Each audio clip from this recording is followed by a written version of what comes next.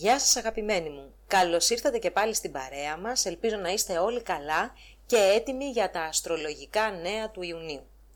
Ένας μήνας που δείχνει να μας αποφορτίζει από όλη αυτή την ένταση του Μαΐου που έφεραν οι εκλήψεις, τόσο ηλιακή όσο και η σεληνιακή, αλλά και η σύνοδος του Δία με τον Άρη στο ζώδιο του Κριού, ένα κορυφαίο γεγονός του Μαΐου, το οποίο αναλύω τόσο στις μηνιαίες προβλέψεις του Μαΐου, όσο και στις εβδομαδιαίες για την εβδομάδα την αντίστοιχη. Έτσι λοιπόν ερχόμαστε με φόρα, η αλήθεια είναι, μέσα στον Ιούνιο, αλλά στην πορεία φαίνεται ότι τα πράγματα θα πέσουν, οι τόνοι τους τουλάχιστον. Αυτό βέβαια δεν σημαίνει ότι ξαφνικά λύνονται τα προβλήματα και τα θέματά μας, ούτως ή άλλως έχουμε πει ότι ζούμε σε μια χρονιά, έτσι, sequel του 20, είναι 20, 21, 22, είναι σειρά, η οποία μας έχει βάλει σε ένα έτσι πιο δυνατό παιχνίδι, δυνατές πίστες. Λοιπόν, ο Ιούνιος είναι λίγο πιο ομαλός, καλοκαιράκι, τα πράγματα πάντα είναι λίγο καλύτερα. Ο Ιούνιος δεν είναι για τους ιδιαίτερα ζεστούς μήνες λοιπόν, οπότε και τα νεύρα μας βρίσκονται σε ένα καλό στάδιο, που δεν βρίσκονται γενικότερα, αλλά θέλω να πω. Ας δούμε τα αστρολογικά γεγονότα με τη σειρά τους ημερολογιακά και τα κυριότερα θα έλεγα και πώς αυτά θα επηρεάσουν τις εξελίξεις. Ξεκινάμε όπου στις 3 Ιουνίου ο Ερμής από την 26η μοίρα του Ταύρου γυρίζει ευθύς από την ανάδρομη πορεία που έχει ξεκινήσει μέσα στο Μάιο, στις 11 Μαΐου συγκεκριμένα, στις 3 σταματάει την ανάδρομη πορεία, γίνεται για λίγο στάσιμος και ξεκινάει και πάλι στις 4 ουσιαστικά την πορεία του την ορθή. Αυτό τι σημαίνει? Αυτό σημαίνει ότι όλον εκείνο το χρόνο που μας έδωσε για να σκεφτούμε πώς θα αλλάξουμε τα πράγματα της πρακτικής φύσης, τα οποία το τελευταίο τρίμηνο ίσως να μην πήγαν καλά, τελειώνει. Και από εδώ και πέρα σιγά σιγά θα μπούμε σε μια νέα κανονικότητα. Ωστόσο εδώ θα διευκρινίσω ότι μέχρι και τις 17-18 Ιουνίου που ο πλανήτης θα κινείται όπως λέμε στη σκιά του, δηλαδή θα καλύψει τις μοίρες εκείνες που είχε διανύσει κατά τη διάρκεια της αναδρομής του, η συμπεριφορά του θα είναι πολλές φορές σαν να είναι ανάδρομος και ας μη σας τρομάξει αυτό. Ουσιαστικά λοιπόν από τις 18 Ιουνίου και μετά θα πάμε σε μια full νέα κανονικότητα με καινούριους ρυθμούς και με τον Ερμή φυσικά στο ζώδιο των Διδύμων. Ας δούμε όμως μία άλλη σημαντική αναδρομή και μιλάω για αυτή του χρόνου, η οποία ουσιαστικά θα ξεκινήσει στις 6 Ιουνίου, 4 με 5 ο πλανήτης θα είναι στάσιμος, θα ξεκινήσει από την 25η μοίρα του Υδροχόου και θα φτάσει μέχρι την 18η στις 23 Οκτωβρίου, οπότε θα σταματήσει την αναδρομή του και θα ξαναξεκινήσει την ορθή πορεία του. Ουσιαστικά λοιπόν ο πλανήτης θα κινηθεί στο μισό του τρίτου δεκαημέρου, αλλά θα περάσει κάποια στιγμή και στο τέλος του καλοκαιριού, αρχές του φθινοπόρου, θα περάσει στις τελευταίες μοίρες του δευτέρου δεκαημέρου. Αυτή είναι μια πάρα πολύ σημαντική αναδρομή, αφού τώρα ο πλανήτης θα αποδώσει τα του Καίσαρο στο Καίσαρι. Θα έρθει λοιπόν και θα κρίνει. Έχουμε πει ότι ο Κρόνος είναι ο μεγάλος κριτής και ο μεγάλος δάσκαλος. Έρχεται λοιπόν να κρίνει και να μας εκπαιδεύσει. Και όλα αυτά βέβαια στην πραγματική ζωή είναι γεγονότα τα οποία μας φέρνουν μπροστά σε δύσκολες καταστάσεις, σε αποφάσεις δύσκολες που πρέπει να πάρουμε, σε κύκλους της ζωής μας που πρέπει να κλείσουμε και εν πάση περιπτώσει να ξεβολευτούμε. Γιατί αυτό κάνει ο χρόνος, μας ξεβολεύει και μας αναγκάζει να δούμε τις καταστάσεις εκείνες που δεν τζουλάνε στη ζωή μας και πρέπει να προχωρήσουμε με ένα διαφορετικό τρόπο. Εδώ θα πω ότι ο χρόνος συνήθως ασχολείται, μάλλον αναδεικνύει θέματα τα οποία ήδη με κάποιο τρόπο γνωρίζουμε. Εντάξει, δεν φέρνει κάτι ξαφνικό, κάτι σοκαριστικό όπως άλλοι πλανήτες. Ξεκινάει λοιπόν ειδικά για τα σταθερά ζώδια, δηλαδή τους ταύρους, σκορπιούς, λέοντες και υδροχόους του τρίτου δεκαημέρου, του πρώτου μισού του τρίτου δεκαημέρου θα πω, αλλά και του τέλους του δευτέρου δεκαημέρου, ένα πολύ σημαντικό διάστημα, ένα διάστημα πίεσης, αλλά και ανάληψης πρωτοβουλειών για να κλείσουν όπως είπαμε τα παλιά και να ξεκινήσει ένα νέο κεφάλαιο ζωής. Κάθε 7 χρόνια φίλοι μου γίνεται όψη του ζωδίου μας, του ήλιου μας δηλαδή με τον Κρόνο, οπότε μη σας τρομάζει, σκεφτείτε πόσες φορές στη ζωή σας το έχετε περάσει αυτό. Είναι λοιπόν μία από τις σημαντικές στιγμές του Μαΐου. Η επόμενη σημαντική, στις 13 Ιουνίου, ο Ερμής, ορθώς αυτή τη φορά, περνάει στο ζώδιο ξανά της κυβέρνησής του, αυτό των διδήμων, οπότε φεύγουμε πλέον πάλι από τους αργούς ρυθμούς του Ταύρου, τη μεθοδικότητα, την οργανικότητα και πάμε στο ζώδιο των διδήμων με τις υψηλές ταχύτητες, με την υψηλή αντίληψη και τα αντανακλαστικά τα πολύ γρήγορα, που παρόλα αυτά μπορεί πολλές φορές να μας οδηγήσουν και σε κάποιες πιο βιαστικές κινήσεις, αποφάσεις που να μην είναι και σωστές. Όμως η θέση αυτή του Ερμή ευνοεί εξαιρετικά τον τρόπο που συλλέγουμε τις πληροφορίες και το πώς τις διαχειριζόμαστε και τελικά πώς πράττουμε μέσα στην καθημερινότητα. Εδώ τώρα έχουμε ένα διάστημα μέσα στο Μάιο, το οποίο είναι λίγο σκιώδες θα έλεγα. Έχουμε μία πανσέλινο στις 14 του μηνός, η οποία γίνεται στο ζώδιο των διδήμων και στο ζώδιο του τοξότη, με τον άξονα τοξότη διδήμων. Ο ήλιος δηλαδή βρίσκεται στους διδήμους και η σελήνη στο τοξότη και συγκεκριμένα στην 23η μοίρα. Θα επηρεάσει φυσικά τα ζώδια του μεταβλητού σταυρού, δηλαδή δίδυμους, παρθένους, τοξότες και ιχθύες του τρίτου δεκαημέρου. Εδώ λοιπόν συμμετέχει ο Ποσειδώνας, γι' αυτό και την είπα σκιώδη αυτή την περίοδο, με τετράγωνο, αλλά συμμετέχει και ο Κρόνος με ένα εξάγωνο εξαιρετικά χρήσιμο. Γιατί το λέω αυτό? Η συμμετοχή του Ποσειδώνα πάντα φέρνει, και θα με έχετε ακούσει πολλές φορές να το λέω, μία τάση για εξντανίκευση, για απογοήτευση πολλές φορές, για εμπλοκή σε καταστάσεις οι οποίες δεν είναι και τόσο ξεκάθαρες, εξαπατήσεις και διάφορα άλλα τέτοια θέματα τα οποία δεν έχουν την έννοια του ξεκάθαρου. Εδώ όμως η συμμετοχή του Κρόνου, ο οποίος έρχεται και γιώνει και το συναίσθημά μας και την προσωπικότητά μας, αφού έχει άμεση επαφή με τα δύο φώτα, δηλαδή τη σελήνη και τον ήλιο, θα έλεγα ότι θα μπορούσε να αλλάξει εντελώς το περιβάλλον. Και εκεί που θα είχαμε μία πλάνη, να έχουμε την έμπνευση την οποία μπορούμε να υλοποιήσουμε. Να έχουμε το ρομάτζο που τελικά θα κρατήσει, θα έχει μία αλήθεια, δεν θα είναι μόνο ένα δημιούργημα της φαντασίας μας. Φυσικά, πάντα είμαστε υποψιασμένοι όταν υπάρχει μία συμμετοχή του Ποσειδώνα, αλλά ξαναλέω, αυτή τη φορά υπάρχουν κάποιες εξισορροπητικές δυνάμεις, οι οποίες μας επιτρέπουν να δούμε και μια πιο θετική πλευρά αυτής της πανσελήνου. Να πω όμως ότι μέχρι και τις 19, που έχουμε απανωτά μια αναλλαγή μάλλον θετικών και αρνητικών όψεων, και ειδικά για τον πλανήτη Αφροδίτη, που βρίσκεται στο ζώδιο της κυβέρνησης του στον Ταύρο και θέλει να έχει πάρα πολύ ωραίες σχέσεις κτλ. Έρχονται κάποιες μέρες οι οποίες είναι λίγο δύσκολες, όπως αυτή της 19ης Ιουνίου, που θα κρίνει τις σχέσεις και θα κρίνει γενικότερα τον τρόπο που σχετιζόμαστε αλλά και που κατέχουμε πράγματα. Όμως όλο αυτό το διάστημα έχει μία τάση να μας οδηγήσει σε νέες ερωτικές επαφές, κοινωνικές επίσης επαφές, αλλά και σε οικονομικές κινήσεις, οι οποίες θα έλεγα ότι χρειάζεται να έχουμε λίγο παραπάνω τα μάτια μας ανοιχτά και να μην εμπιστευόμαστε και τόσο πολύ το ένστικτό μας. Για τα οικονομικά είμαι πιο επιφυλακτική, όπως καταλαβαίνετε. Θεωρώ όμως ότι είναι καλό αυτό το διάστημα και για τις καλλιτεχνικές εκδηλώσεις, γενικότερα για την τέχνη και για τη δημιουργία, όπου θα υπάρξει αρκετή έμπνευση αλλά και η δυνατότητα υλοποίησης. Η επόμενη σημαντική στιγμή του Ιουνίου είναι φυσικά το θερινό ηλιοστάσιο, το πέρασμα λοιπόν του ήλιου στον Καρκίνο, που φαίνεται γίνεται την 21η Ιουνίου και σηματοδοτεί την ουσιαστική έναρξη του καλοκαιριού. Γίνεται για φέτος λοιπόν στις 21 του μηνός.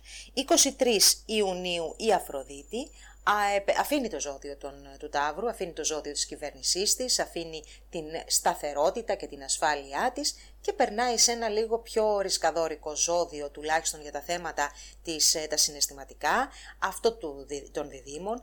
Βέβαια ο τρόπος που σχετιζόμαστε και ο τρόπος που θέλουμε να διεκδικήσουμε κάποια σχέση γίνεται πιο πνευματώδης. Δεν μας ενδιαφέρει πλέον τι κατέχει ο άλλος, αλλά μας ενδιαφέρει πώς αντιλαμβάνεται τα πράγματα, πώς τα επικοινωνεί και ίσως και πώς τα διαχειρίζεται και πόσο πρακτικός είναι. Πάνω σε αυτό το καμβά θα δημιουργηθούν οι νέες συναισθηματικές σχέσεις, αλλά και γενικότερα το κομμάτι της κοινωνικοποίησής μας. Στις 29 του μηνός έχουμε τέλος τη νέα σελήνη του μήνα, η οποία γίνεται στην 7η μοίρα του καρκίνου, μία νέα σελήνη η οποία έχει έντονο το στοιχείο της υπερβολής, γιατί σε αυτή συμμετέχει ο Δίας με τετράγωνο.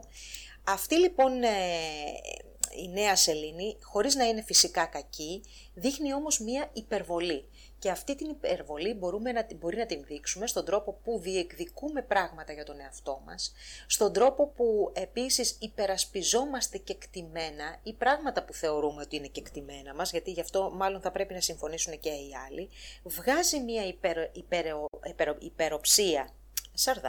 υπεροψία και υπερεκτίμηση των πραγμάτων, αλλά και των δεξιοτήτων μας και των ικανοτήτων μας, και όλο αυτό μπορεί βέβαια να μας οδηγεί η όθηση αυτής της νέας σελήνης σε νέα ξεκινήματα, από την άλλη όμως μπορεί να μας οδηγήσει και σε παταγώδη λάθη, λόγω ακριβώς της μεγάλης μας σιγουριάς ή της μεγάλης μας υπεραισιοδοξίας. Εδώ τα ζώδια του παρορμητικού σταυρού του πρώτου δεκαημέρου, δηλαδή Κριοί, Καρκίνοι, Ζυγοί και Αιγόκεροι, χρειάζεται να είναι προσεκτικοί στα καινούργια βήματα τα οποία είναι διατεθειμένοι να κάνουν. Ένα άλλο στοιχείο που έχει αυτός ο μήνας είναι ότι για το περισσότερο διάστημά του ο Άρης που βρίσκεται στον Κριό, και είναι πάρα πολύ δυνατός εκεί γιατί είναι στην κυβέρνησή του και είναι βέβαια άμυαλος, παρορμητικός και θέλει να τα κατακτήσει όλα και τα βάζει με όλους και όλα χωρίς να μετρήσει τις δυνάμεις του και χωρίς να σκεφτεί, δεν δημιουργεί όψεις με άλλους πλανήτες. Έτσι λοιπόν για το μεγαλύτερο, δηλαδή μετά περίπου τις 10 πρώτες ημέρες, καθώς επίσης και μέχρι τις 20, δηλαδή περίπου 15 μέρες να σας δώσω καταλάβετε στη μέση του μήνα, ο Άρης δεν δημιουργεί όψεις. Και αυτό τι σημαίνει? Σημαίνει ότι δεν έχουμε συνείδηση αυτής της δύναμης. Αυτό θα σας έλεγα δεν είναι απαραίτητα κακό το συγκεκριμένο χρονικό διάστημα που έχουμε έρθει από μία τόσο μεγάλη ένταση. Μπορεί να νιώθουμε μία ενέργεια κατά κάτι πιο δυνατή, αλλά δεν υπάρχει αυτή η παρόρμηση ίσως που θα υπήρχε αν ο Άρης συνδέονταν όλο αυτό το διάστημα με πλανήτες. Φυσικά στις αρχές έρχεται με μεγάλη φόρα από τη σύνοδο με τον Δία, όπως και στο τέλος κάνει κάποιες χρήσιμες όψεις, κυρίως με τον χρόνο, που εδώ μας δείχνουν μία ενέργεια την οποία μπορούμε να χρησιμοποιήσουμε με μέτρο και να επιτύχουμε το στόχο μας, γιατί μπορούμε να τη δρομολογήσουμε προς την κατεύθυνση που επιθυμούμε.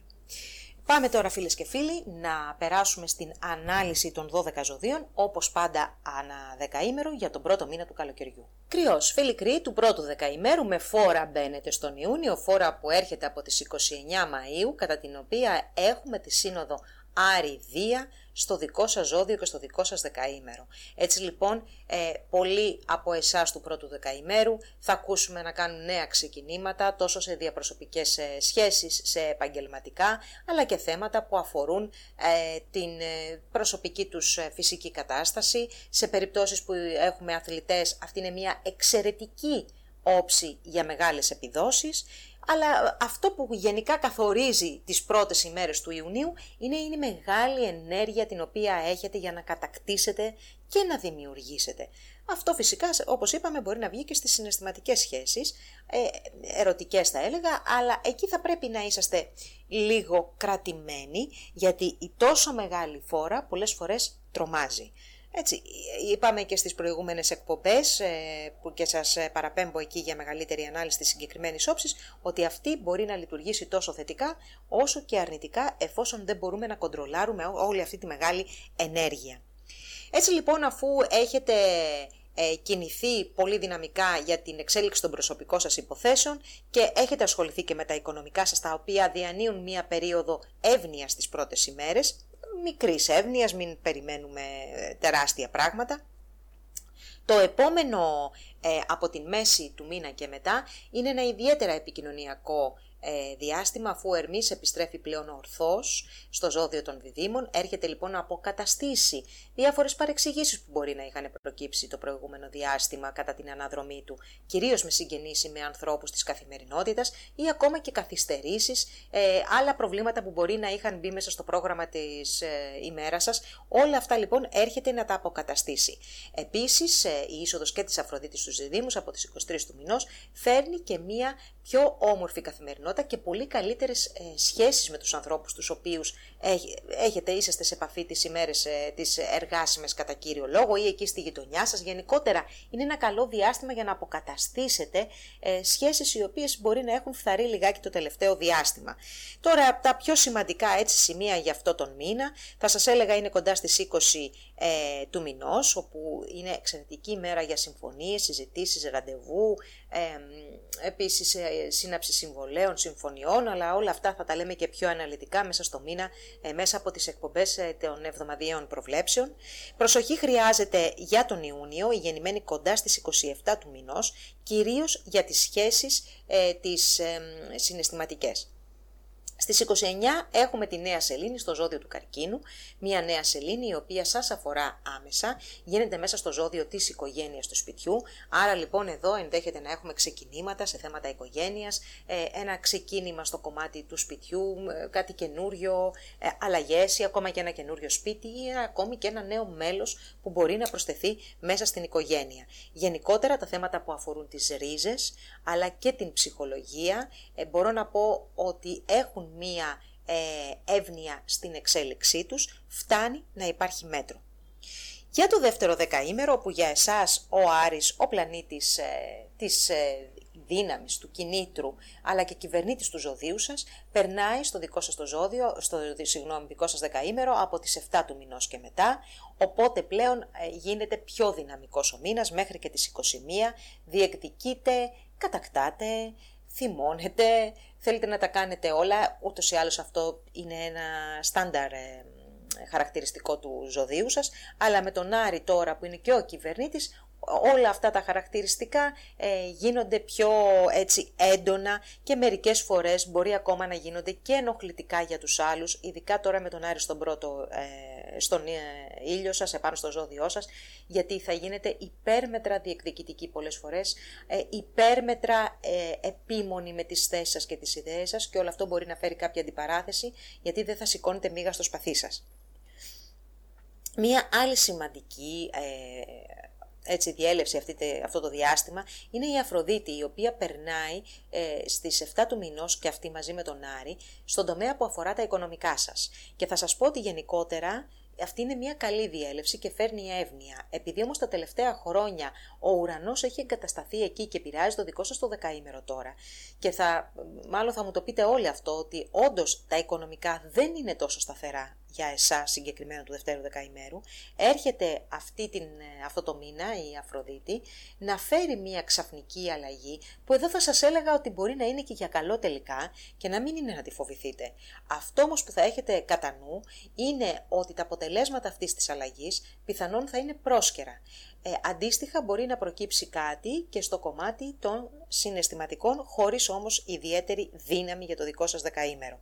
Από τις 23 του μηνός και μετά, ο Ερμής από το δεύτερο δεκαήμερο των Διδύμων προσθέτει στα επικοινωνιακά σας, στις επικοινωνιακές σας ικανότητες και σας βοηθάει πολύ τόσο στην εκπλήρωση και εκπόνηση των καθημερινών σχεδίων, όσο και στην επικοινωνία και στις σχέσεις με το άμεσο περιβάλλον. Για το τρίτο δεκαήμερο, εδώ ξεκινάμε με το πολύ σημαντικό και αυτό είναι η αναδρομή του Ερμή, η οποία το τελευταίο διάστημα, ήδη από το Μάιο, λαμβάνει χώρα στον τομέα που αφορά τα οικονομικά σας. Έτσι λοιπόν οι περισσότεροι από εσάς έχετε δει κάποιες καθυστερήσεις, αναβολές σε θέματα οικονομικών που προέρχονται κυρίως από τη δουλειά σας ή αν είχαν προγραμματιστεί κάποιες οικονομικές συζητήσεις, είχαν ματαιωθεί ή μπορεί αυτές οι συζητήσεις να μην κατέληξαν στο προσδοκόμενο εν πάση περιπτώσει.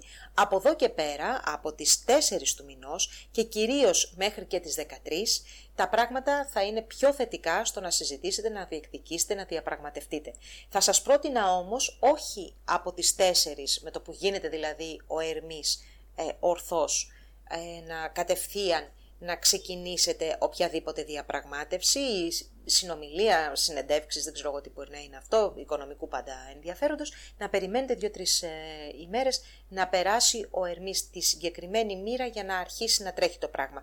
Μείνετε συντονισμένοι και στις εβδομαδιαίες προβλέψεις, όπου δίνω περισσότερες πληροφορίες έτσι για μέρα-μέρα, ενώ τώρα στο μηνιαίο είναι πιο δύσκολο να αφαιρθούμε σε τόσο μεγάλες λεπτομέρειες.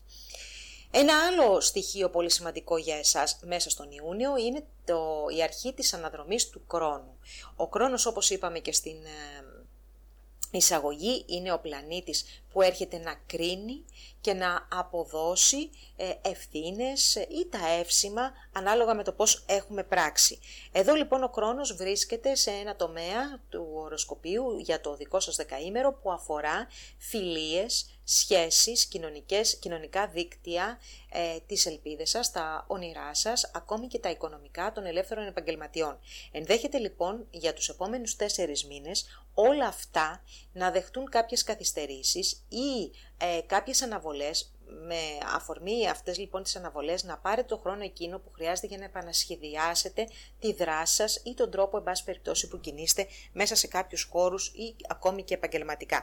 Θέματα παιδιών επίσης ενδέχεται να φέρει σε μια πιο χαμηλή ταχύτητα ή να φέρει μια απόσταση μεταξύ παιδιών που αφορούν κυρίως παιδιά που δεν είναι δικά σας αλλά των άλλων, αλλά είναι σημαντικά για τη ζωή σας. Από τις 13 λοιπόν του μηνός και μετά είναι πολύ πιο σημαντικά πιο καλά τα οικονομικά σας και μπορείτε πλέον να τρέξετε τις καταστάσεις. Θα βοηθήσει και η Αφροδίτη που θα περάσει από τις 14 μέχρι και τις 23 στο τρίτο δεκαήμερο του Ταύρου. Και εδώ λοιπόν στο τέλος του μήνα και κοντά στις 21 έρχεται και ο Άρης να προσθεθεί στο δικό σας το δεκαήμερο, με αποτέλεσμα να αρχίσει μια δράση μεγαλύτερη, μια επιθυμία για δράση καταρχάς, έντονη ενεργητικότητα, ανεβασμένη σεξουαλικότητα και ερωτισμό, γίνεστε έτσι και δέκτες, μάλλον εκπέμπετε ένα έτσι πιο μαγνητικό βλέμμα να το πω και έχετε μεγαλύτερη πέραση σε όποιο φύλο εσείς επιθυμείτε εν πάση περιπτώσει. Πάντως ο Άρης βγάζει πιο αντρική, να ξέρετε, ενέργεια. Στις 14 με την πανσέλινο που έχουμε στους διδύμους και το τοξότη, θέματα που αφορούν ταξίδια, μετακινήσεις, νομικές υποθέσεις, σπουδές ανώτατες για όσους βρίσκονται στις εξετάσεις της Πανελλήνιας ή οποιασδήποτε άλλες εξετάσεις εν πάση περιπτώσει. Εδώ χρειάζεται να είσαστε λίγο προσεκτικοί, υπάρχει η έμπνευση, υπάρχει το όνειρο, υπάρχει και εκείνο το στοιχείο που θα μας δώσει τη γείωση που χρειαζόμαστε για να το εκπληρώσουμε. Ωστόσο, θέλει προσοχή γιατί πολύ εύκολα μπορεί να θέλετε να ξεφύγετε, να δραπετεύσετε από τις υποχρεώσεις οι οποίες θα σας βάλουν σε έναν άλλο δρόμο μακριά από αυτόν που οδηγεί στο στόχο σας. Ταύρος, φίλοι του πρώτου δεκαημέρου. Ξεκινάει όμορφα και με καλή διάθεση ο μήνας, με την Αφροδίτη να βρίσκεται στο δικό σας δεκαήμερο και στο δικό σας το ζώδιο μέχρι και στις 7 Ιουνίου. Έτσι λοιπόν φροντίζετε την εμφάνισή σας, ανανεώνεστε, γενικότερα αγαπάτε περισσότερο τον εαυτό σας και αυτό το αντιλαμβάνονται οι άλλοι οι οποίοι δείχνουν το θαυμασμό τους περισσότερο σε εσάς.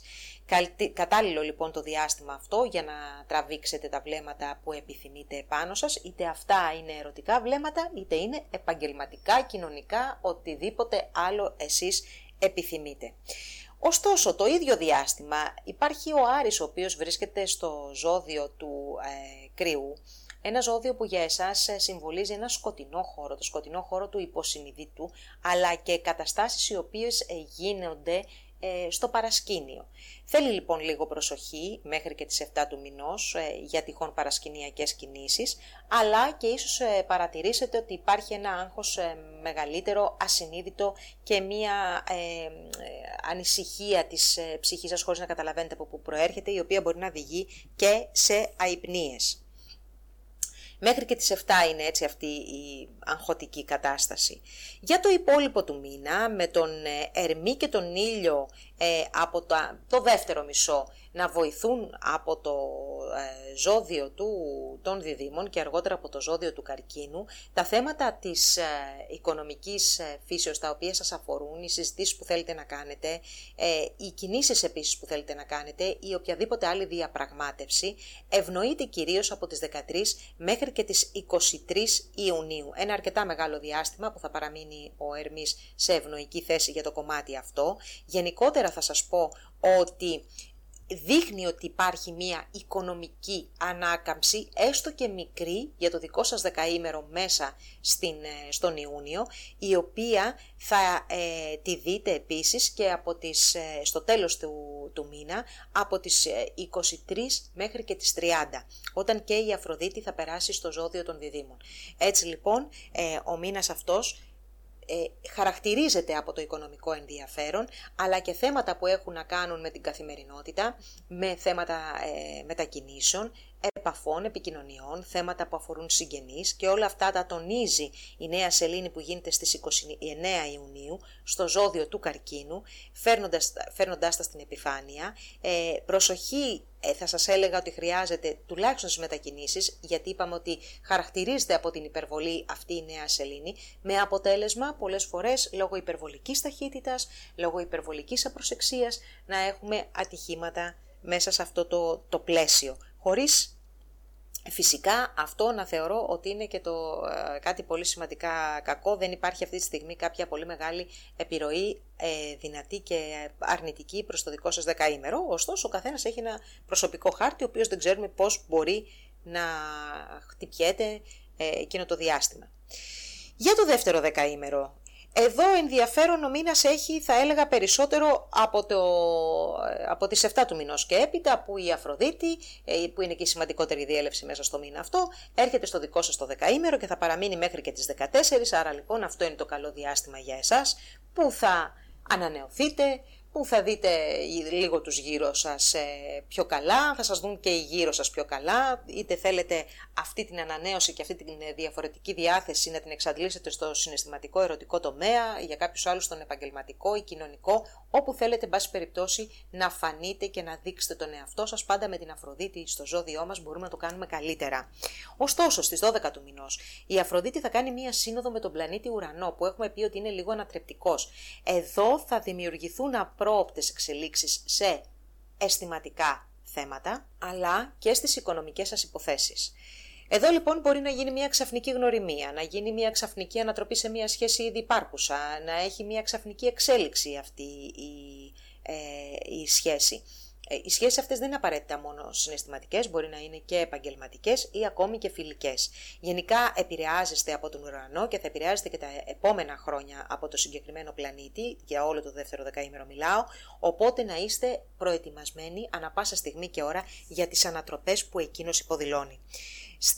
Αυτό το μήνα οι γεννημένοι 1η με 2 Μαΐου δοκιμάζονται ακόμα και έχουν κάποιες δυσκολίες και αρκετό κόπο και μόχθο μέσα στην καθημερινότητά τους. Δεν είναι ένα εύκολο διάστημα.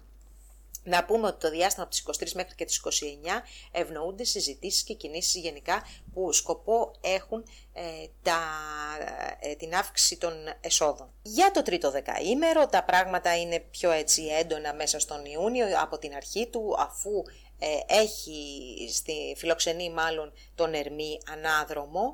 Έτσι υπάρχουν αρκετές επιστροφές ανθρώπων από το παρελθόν, καταστάσεων από το παρελθόν, καταστάσεις του παρόντος οι οποίες δεν προχώρησαν, αναβλήθηκαν, καταργήθηκαν, αυτό θα το δείξει ο χρόνος, ή και ακόμη και εσείς μπορεί να πάρετε την απόφαση για το τι θα προκύψει σε κάποια παρακάτω, σε κάποιο θέμα το οποίο παρουσιάστηκε κατά την αναδρομή του Ερμή. Ωστόσο από τις 4 Ιουνίου και μετά ο πλανήτης θα κινηθεί και πάλι σε ορθή τροχιά, οπότε θα έρθει αφενός να αποκαταστήσει διάφορα γεγονότα και καταστάσεις του πρόσφατου παρελθόντος, αλλά και να σας δείξει αν άτομα που επέστρεψαν ή καταστάσεις ή προτάσεις από το παρελθόν έχουν αξία να συνεχίσουν και στο άμεσο μέλλον. Μία άλλη σημαντική αναδρομή αυτό το διάστημα είναι φυσικά η έναρξη αναδρομής του χρόνου από το ζώδιο του υδροχόου, που έχει έρθει να αλλάξει στην κυριολεξία θέματα που αφορούν τόσο στην επαγγελματική σας πορεία, την κοινωνική σας θέση, αλλά και σε κάποιες περιπτώσεις σίγουρα την οικογενειακή σας κατάσταση.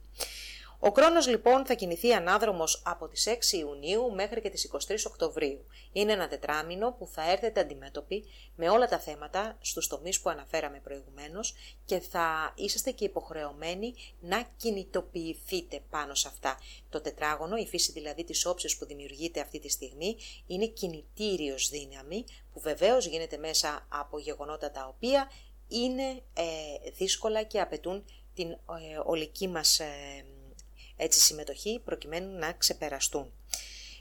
Να πούμε εδώ ότι η Αφροδίτη θα είναι στο δικό σας το δεκαήμερο από τις 14 μέχρι και τις 23 Ιουνίου. Αυτό θεωρώ ότι θα είναι και το καλύτερο διάστημα του μήνα, κατά το οποίο θα είσαστε αρκετά πιο ήρεμοι κατά κάποιο τρόπο. Δηλαδή, εντάξει, πάντα όταν υπάρχει ο χρόνος δεν διανύουμε τις πιο ήρεμες και χαλαρές περιόδους της ζωής μας, αλλά δεν είναι και όλες οι περίοδοι στο όριο. Η Αφροδίτη λοιπόν τώρα με την παραμονή της στο τρίτο δεκαήμερο από τις 14 και μέχρι και τις 23 θα δώσει αυτό το παράθυρο μέσα στο μήνα που θα μπορέσετε και να χαρείτε και να ευχαριστηθείτε και να προβάλλετε τον εαυτό σας και να διεκδικήσετε τόσο σε προσωπικό επίπεδο όσο και σε επαγγελματικό. Να πω ότι γενικότερα είναι ένας μήνας που ευνοεί την έρευνα, τα γραπτά, τις εξετάσεις, θα σας έλεγα επίσης, εκδόσεις, ταξίδια, θέματα που αφορούν συγγενείς και την καθημερινότητα, και εκεί κοντά στις 11 δεν αποκλείεται να έχουμε και αποκάλυψη κάποιων μυστικών ή εν πάση περιπτώσει κάποιων πληροφοριών οι οποίες βοηθούν. Στις 16 του μηνός συναντήσεις με πολύ σημαντικά άτομα, είτε τα γνωρίζετε είτε δεν τα γνωρίζετε, είναι πολύ πιθανόν να προκύψουν. Η Πανσέλινος στις 14 Ιουνίου δίνει έτσι φέρνει στην επιφάνεια μάλλον οικονομικής φύσεως θέματα, κυρίως θέματα που αφορούν οικονομικά τα οποία μοιράζεστε, τα οικονομικά του συντρόφου, κληρονομικές υποθέσεις. Θα μπορούσε εδώ να είναι κάτι το οποίο χωρίς να το περιμένετε σας προκύπτει, κάτι θετικό εννοώ, ωστόσο θέλει πάρα πολύ προσοχή στις περιπτώσεις που είναι να δώσετε χρήματα ή να ρυθμίσετε οικονομικές υποθέσεις.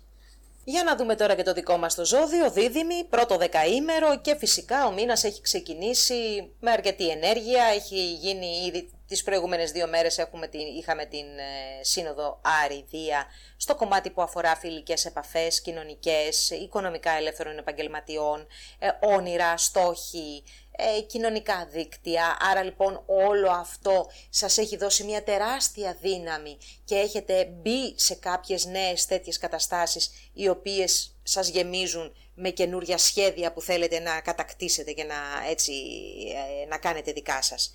Το πιο θα σας έλεγα ενδιαφέρον κομμάτι του μήνα είναι από το μέσο και μετά, όταν ο Ερμής θα περάσει και πάλι ορθός στο δικό σας το δεκαήμερο. Άρα λοιπόν αφενός έχουμε τον Ερμή σε μία θέση πάρα πολύ δυνατή, από την άλλη έχει τελειώσει η αναδρομή του και μάλιστα μέσα στις ημέρες από 13 μέχρι 26 που θα βρίσκεται στο πρώτο δεκαήμερο θα περάσει και τη σκιά του, άρα θα απελευθερωθεί από όλες τις αγκυλώσεις του παρελθόντος και θα μπει πλέον και αυτός με δύναμη σε μία νέα κανονικότητα, καθημερινότητα με καινούρια πράγματα.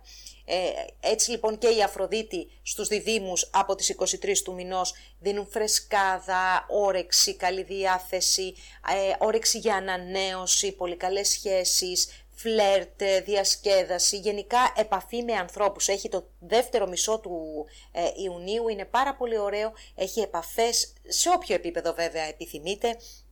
Είναι πάρα πολύ καλό για την επικοινωνία και εδώ να πούμε ότι και ο ήλιος που θα περάσει στον Καρκίνο από τις 21 και μετά θα βοηθήσει και το οικονομικό. Άρα λοιπόν όλες αυτές οι επαφές και συζητήσεις που μπορεί να έχετε και οι συναντήσεις έχουν και οικονομικά αποτελέσματα πέρα φυσικά από τα συναισθηματικά. Να πούμε ότι οι μέρες εκεί κοντά στις 20 είναι εξαιρετικές για συμφωνίες, συμβόλαια κτλ.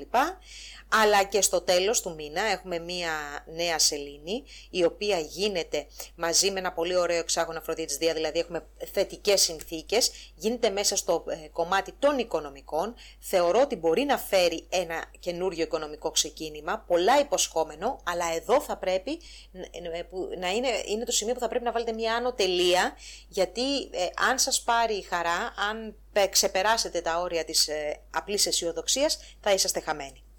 Πάμε στο δεύτερο δεκαήμερο, χρόνια μας πολλά, εποχή γενεθλίων, ο ήλιος επιστρέφει στο σημείο εκείνο που ήταν όταν γεννηθήκαμε και είπαμε ότι είναι πάντα πολύ σημαντικό να παρατηρούμε τις ημέρες των γενεθλίων μας, γιατί μας δίνουν μία εσάνς, ένα χρώμα από την επόμενη γενέθλια χρονιά. Θα σας πω ότι όλο αυτό το διάστημα των γενεθλίων μας, λίγα πράγματα συμβαίνουν εν πάση περιπτώσει.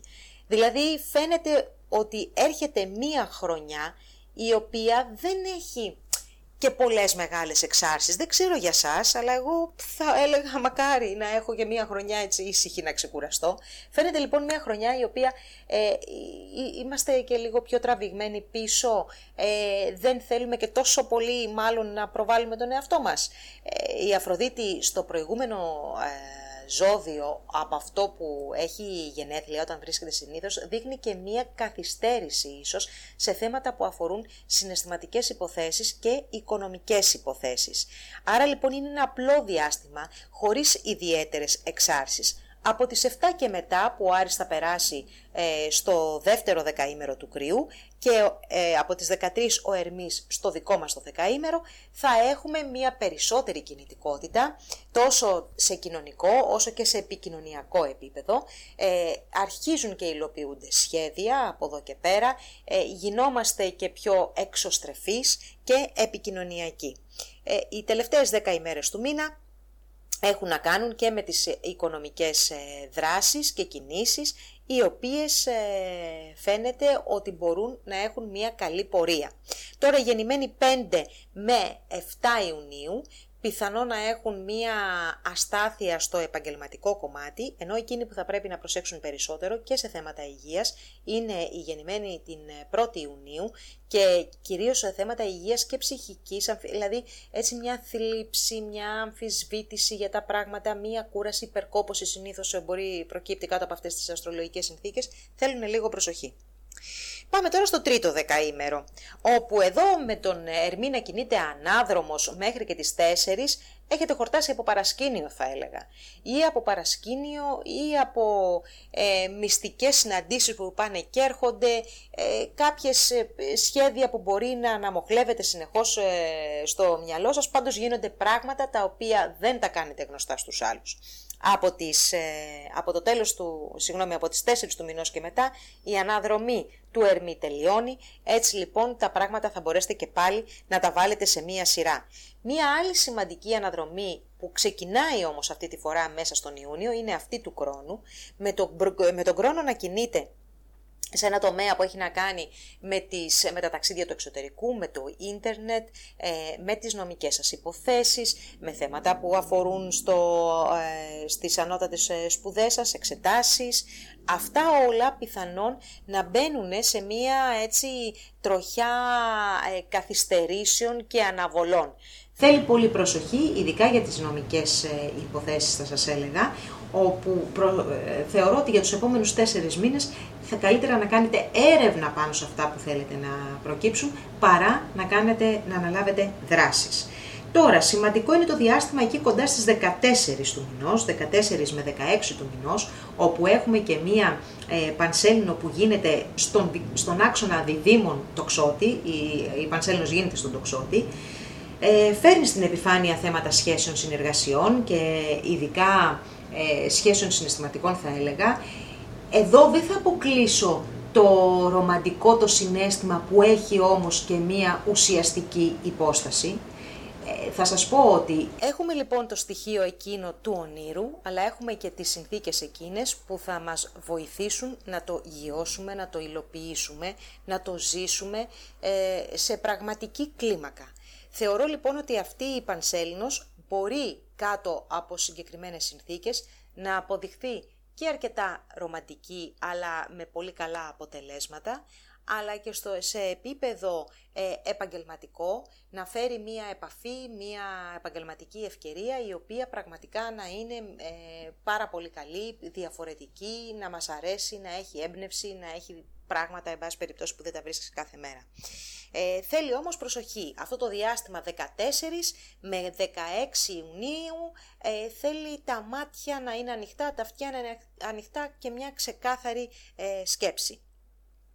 Προχωρώντας προς το τέλος του μήνα, έχουμε τον Ερμή να περνάει στο ζώδιο των διδήμων στο τρίτο δεκαήμερο από τις 29 μέχρι και 30, ουσιαστικά δηλαδή αυτή τη βοήθεια του Ερμή στην αυτοέκφραση και στην επικοινωνία γενικότερα θα την έχετε τις τελευταίες ημέρες αλλά και τις αρχές του Ιουλίου. Να πούμε τώρα ότι ο Άρης από τον Κριό όλο το τελευταίο δεκαήμερο του μήνα δίνει μεγάλη όθηση σε θέματα ομαδικής εργασίας, κοινωνικότητας, φιλικές σχέσεις. Προσοχή βέβαια μόνο θα έλεγα με ομάδες με τις οποίες δεν μοιράζεστε κοινούς στόχους και κοινές θέσεις, γιατί εκεί μπορεί να υπάρξουν αντιπαραθέσεις, αλλά και στα οικονομικά των ελεύθερων επαγγελματιών που μπορεί να υπάρξουν αυξημένα έξοδα. Καρκίνος. Με δύναμη ξεκινάει, φίλοι καρκίνοι, του πρώτου δεκαημέρου, ο Ιούνιος. Ήδη έρχεστε με μεγάλη φόρα από τον Μάιο και από τη Σύνοδο Δία-Άρη, που αν δεν έχετε ενημερωθεί για αυτή, καλό είναι να ενημερωθείτε από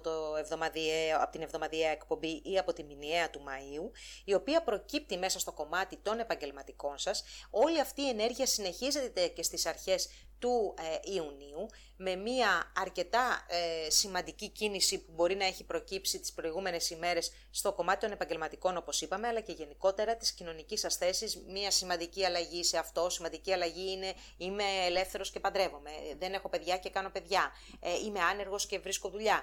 Κοινωνική θέση είναι πώς με αντιλαμβάνεται η κοινωνία. Είναι μέχρι και τις 7 του μηνός λοιπόν πολύ πιο έντονη αυτή η κατάσταση. Είναι και η Αφροδίτης ένα θετικό για το δικό σας ζώδιο, αυτό του Ταύρου. Προσδίδει γοητεία, προσδίδει σεξ απειλ, καλή διάθεση και γενικότερα θεωρώ ότι είσαστε πάρα πολύ δυναμικοί και κατακτητικοί τις πρώτες 7 ημέρες και μπορείτε πραγματικά να πετύχετε σημαντικά πράγματα.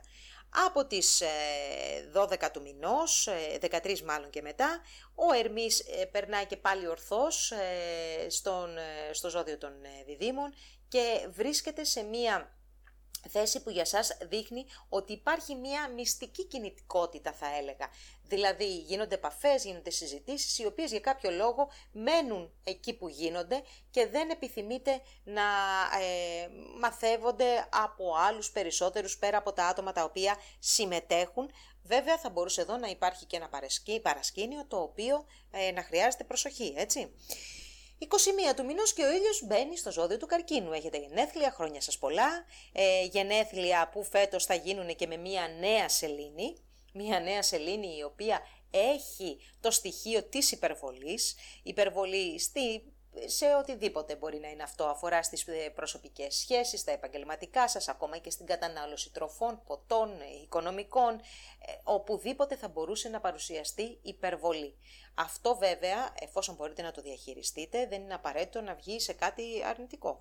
Ωστόσο, δείχνει μία χρονιά η οποία χαρακτηρίζεται από νέα ξεκινήματα, τα οποία αν καταφέρετε να τα έχετε σε ένα μέτρο θα έχουν επιτυχία, αν όχι μπορεί να σας εκθέσουν. Έτσι.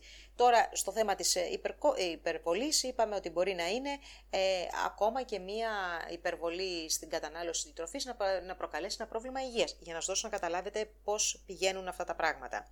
Προσοχή, γεννημένη 27 Ιουνίου, κυρίως στον τομέα των σχέσεων. Δεύτερο δεκαήμερο. Για εσάς τώρα ο μήνας αυτός ξεκινάει με αρκετά, θα έλεγα, μετά τις 7 κατά κύριο λόγο, από την 1η μέχρι και τις 7, είσαστε πιο πολύ εσωστρεφείς, τα πράγματα θέλετε να τα κοιτάτε περισσότερο μέσα σας, δεν έχετε και πολύ όρεξη για πολλές κοινωνικότητες κτλ. Και ό,τι σας απασχολεί δεν το μοιράζετε και με κανέναν. Αντιθέτως, από τις 7 του μηνός και μετά, η Αφροδίτη από το ζώδιο του Ταύρου, αλλά και ο Άρης από το ζώδιο του Κριού έρχονται να σας ταρακουνήσουν, στην κυριολεξία όμως. Η Αφροδίτη να σας ταρακουνήσει κοινωνικά, ο Άρης να σας ταρακουνήσει όχι οικονομικά, επαγγελματικά.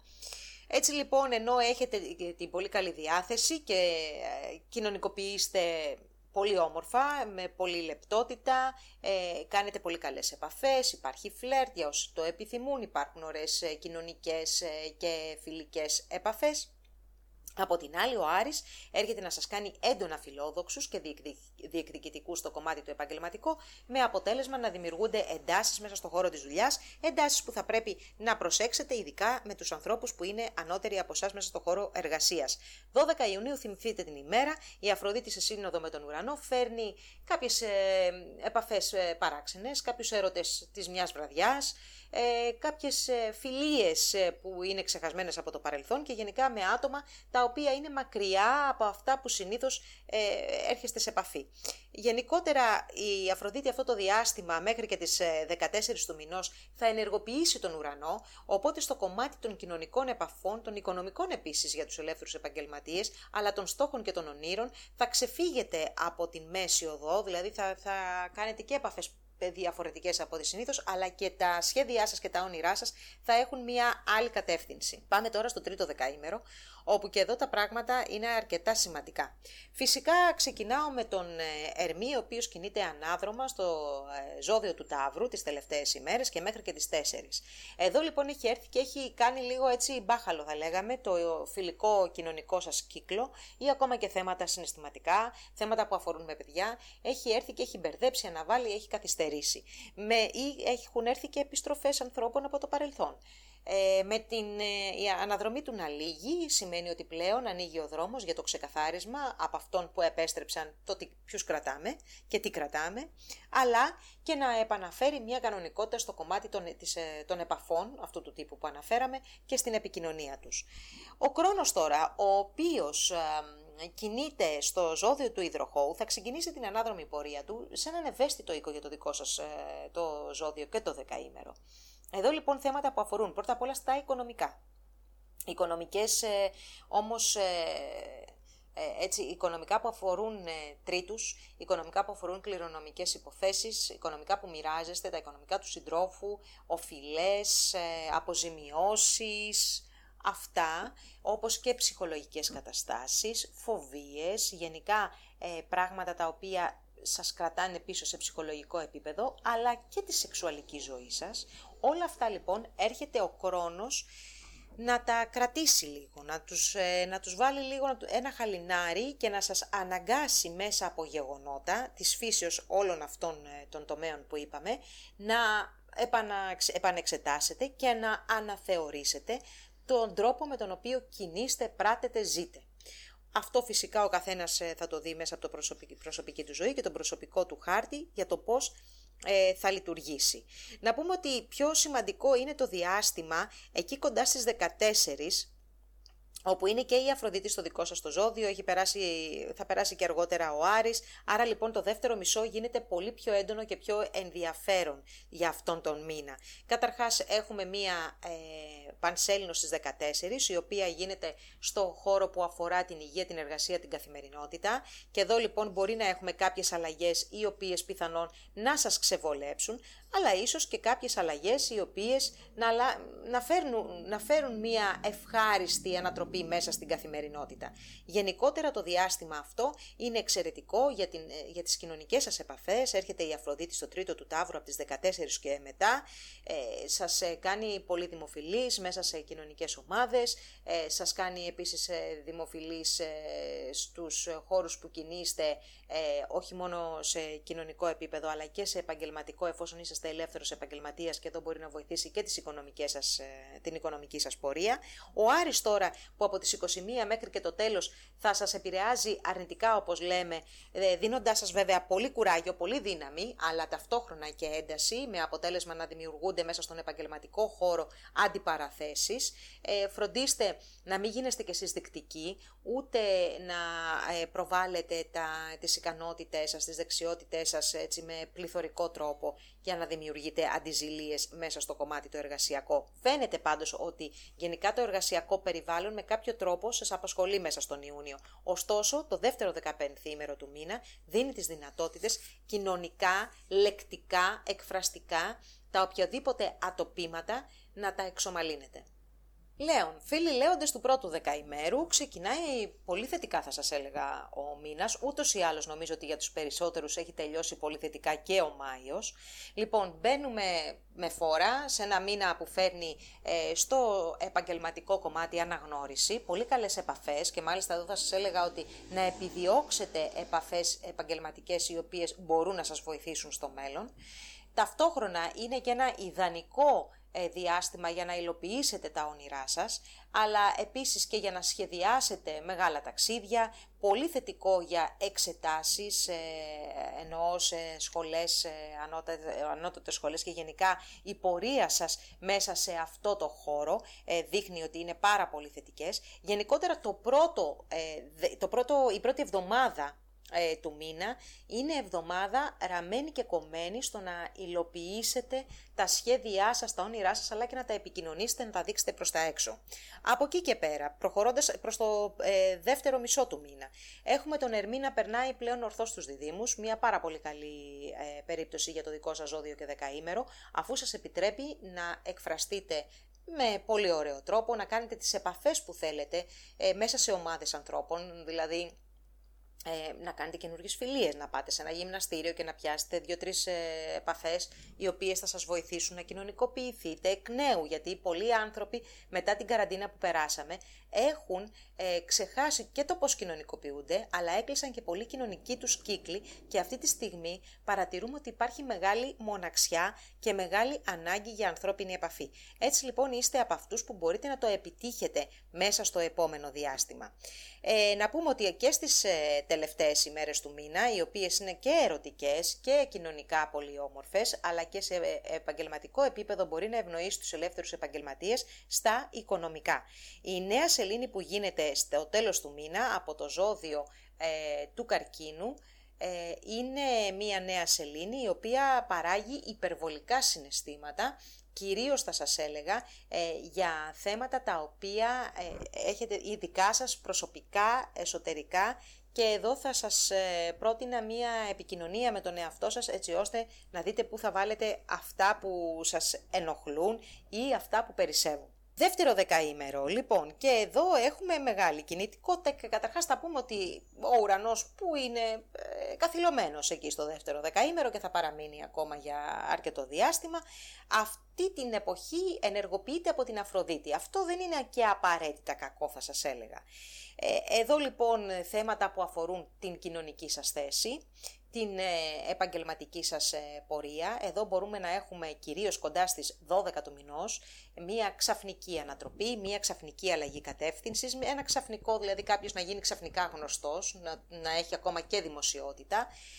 Φυσικά ο τρόπος που θα γίνει δεν θεωρώ ότι θα είναι, όχι ο ενδεδειγμένος, μάλλον δεν είναι καλή αυτή η λέξη, δεν θα είναι ένας συνηθισμένος τρόπος. Μάλλον με κάτι διαφορετικό γίνεσαι γνωστός από αυτό που νομίζεις ή από αυτό που κάνεις. Εν πάση περιπτώσει το διάστημα κυρίως από τις 7 μέχρι και τις 14 είναι κατάλληλο για επαφές επαγγελματικές. Τώρα βέβαια αυτό κοντά στις 12, 11, 12 και 13 θα σας έλεγα ότι είναι μέρες λίγο παράξενες και ο τρόπος που μπορεί να έρθετε σε επαφή να είναι τελείως διαφορετικός ή και τα άτομα ακόμα.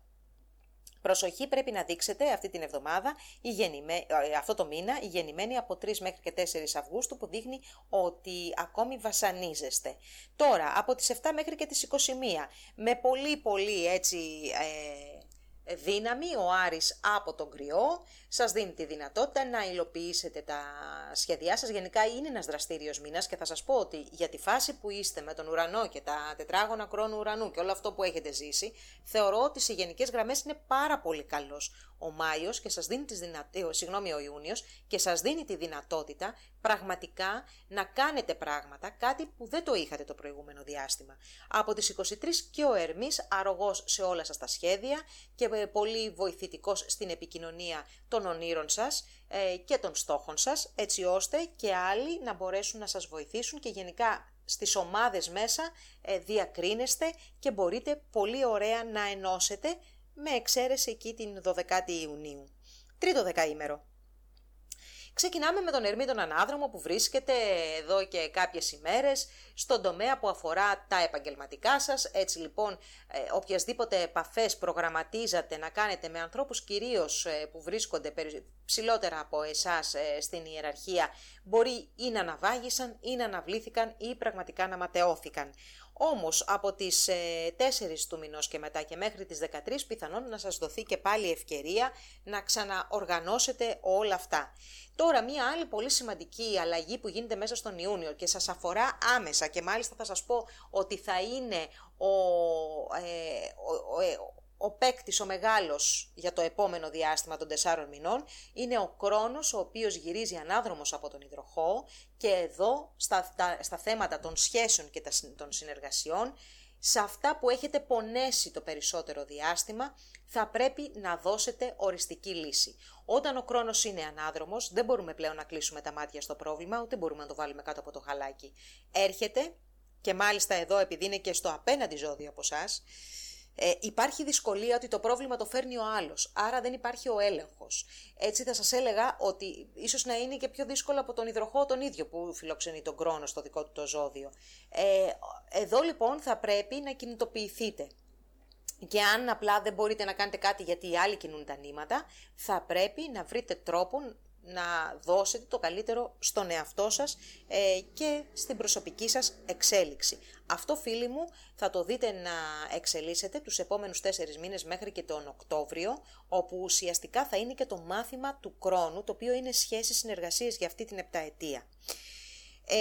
Να συνεχίσουμε όμως γιατί δεν είναι μόνο αυτά που συμβαίνουν μέσα στον μήνα αυτό, υπάρχουν και τα θετικά φυσικά και μέσα στα θετικά είναι η Αφροδίτη στο ζώδιο του Ταύρου, η οποία από τις 14 μέχρι και τις 23 θα σας δώσει λάμψη, θα σας δώσει γοητεία, θα μπορείτε να προσελκύσετε ανθρώπους οι οποίοι είναι ισχυροί, έχουν δύναμη και μπορούν να βοηθήσουν. Μπορείτε λοιπόν αυτό το διάστημα από 14 μέχρι 23 να πουλήσετε λίγο τον εαυτό σας, να μπορέσετε να βρείτε μια καλύτερη θέση με την έννοια να κάνετε κάποια όνειρα πραγματικότητα σχετικά πάντα με τα επαγγελματικά ή και για κάποιους άλλους που τους ενδιαφέρει η κοινωνική ανέλυξη ή η παρουσία μέσα σε κάποιο κοινωνικό σύνολο, σίγουρα μέσα από κάποια καλλιτεχνική εκδήλωση ή κάποια άλλου τύπου εκδήλωση να μπορέσουν να φανούν.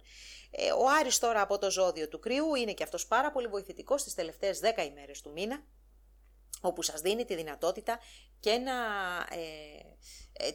υλοποιήσετε και να υλοποιήσετε όνειρα, να χτυπήσετε κατευθείαν το στόχο σε αυτά που θέλετε να επιτύχετε και εδώ θα έλεγα ότι ίσως βοηθήσει αυτή η θέση, εκεί κοντά στις 28 του μηνός, για κάποια οριστικοποίηση μιας προσωπικής σας υπόθεσης. Παρθένος, φίλοι Παρθένοι του πρώτου δεκαημέρου, σχετικά καλά ξεκινάει και θα σας πω γιατί το λέω το σχετικά ο Ιούνιος. Πρώτα απ' όλα έχετε την Αφροδίτη σε φιλικό ζώδιο, 1 με 7 του μηνός, πραγματικά νιώθετε και καλύτερα και οι επαφές είναι καλύτερες και μάλιστα θέματα που αφορούν σε μακρινές σχέσεις, σε σχέση δηλαδή με απόσταση, σχέση με το εξωτερικό, είτε επαγγελματικές ή ακόμα και προσωπικές, συναισθηματικές, θέματα οικονομικής φύσεως μέσα από πάλι το εξωτερικό, νομικές υποθέσεις ή και τα γραπτά σας ή εξετάσεις, ανώτατες σπουδές, ανώτατα εκπαιδευτικά ιδρύματα, όλοι αυτοί οι τομείς πάνε εξαιρετικά μέχρι και τις 7 Ιουνίου. Αυτό που λιγάκι μπορεί σε κάποιες περιπτώσεις να έχει προκύψει ως ένα πολύ μεγάλο έξοδο, και γι' αυτό το είπα το σχετικά, επειδή είχαμε μιλήσει και για το τέλος Μαΐου που έχουμε την Σύνοδο Δία-Άρη και γίνεται σε ένα τομέα που αφορά το οικονομικό και οικονομικά τα οποία σχετίζονται με κληρονομικές υποθέσεις, οικονομικά που μοιράζεστε, οικονομικές οφειλές κτλ. Εδώ μπορεί να φέρει κάτι πολύ μεγάλο θετικό, αλλά και κάτι πολύ μεγάλο αρνητικό, ανάλογα φυσικά με το χάρτη του καθενός. Τι σημαίνει αυτό?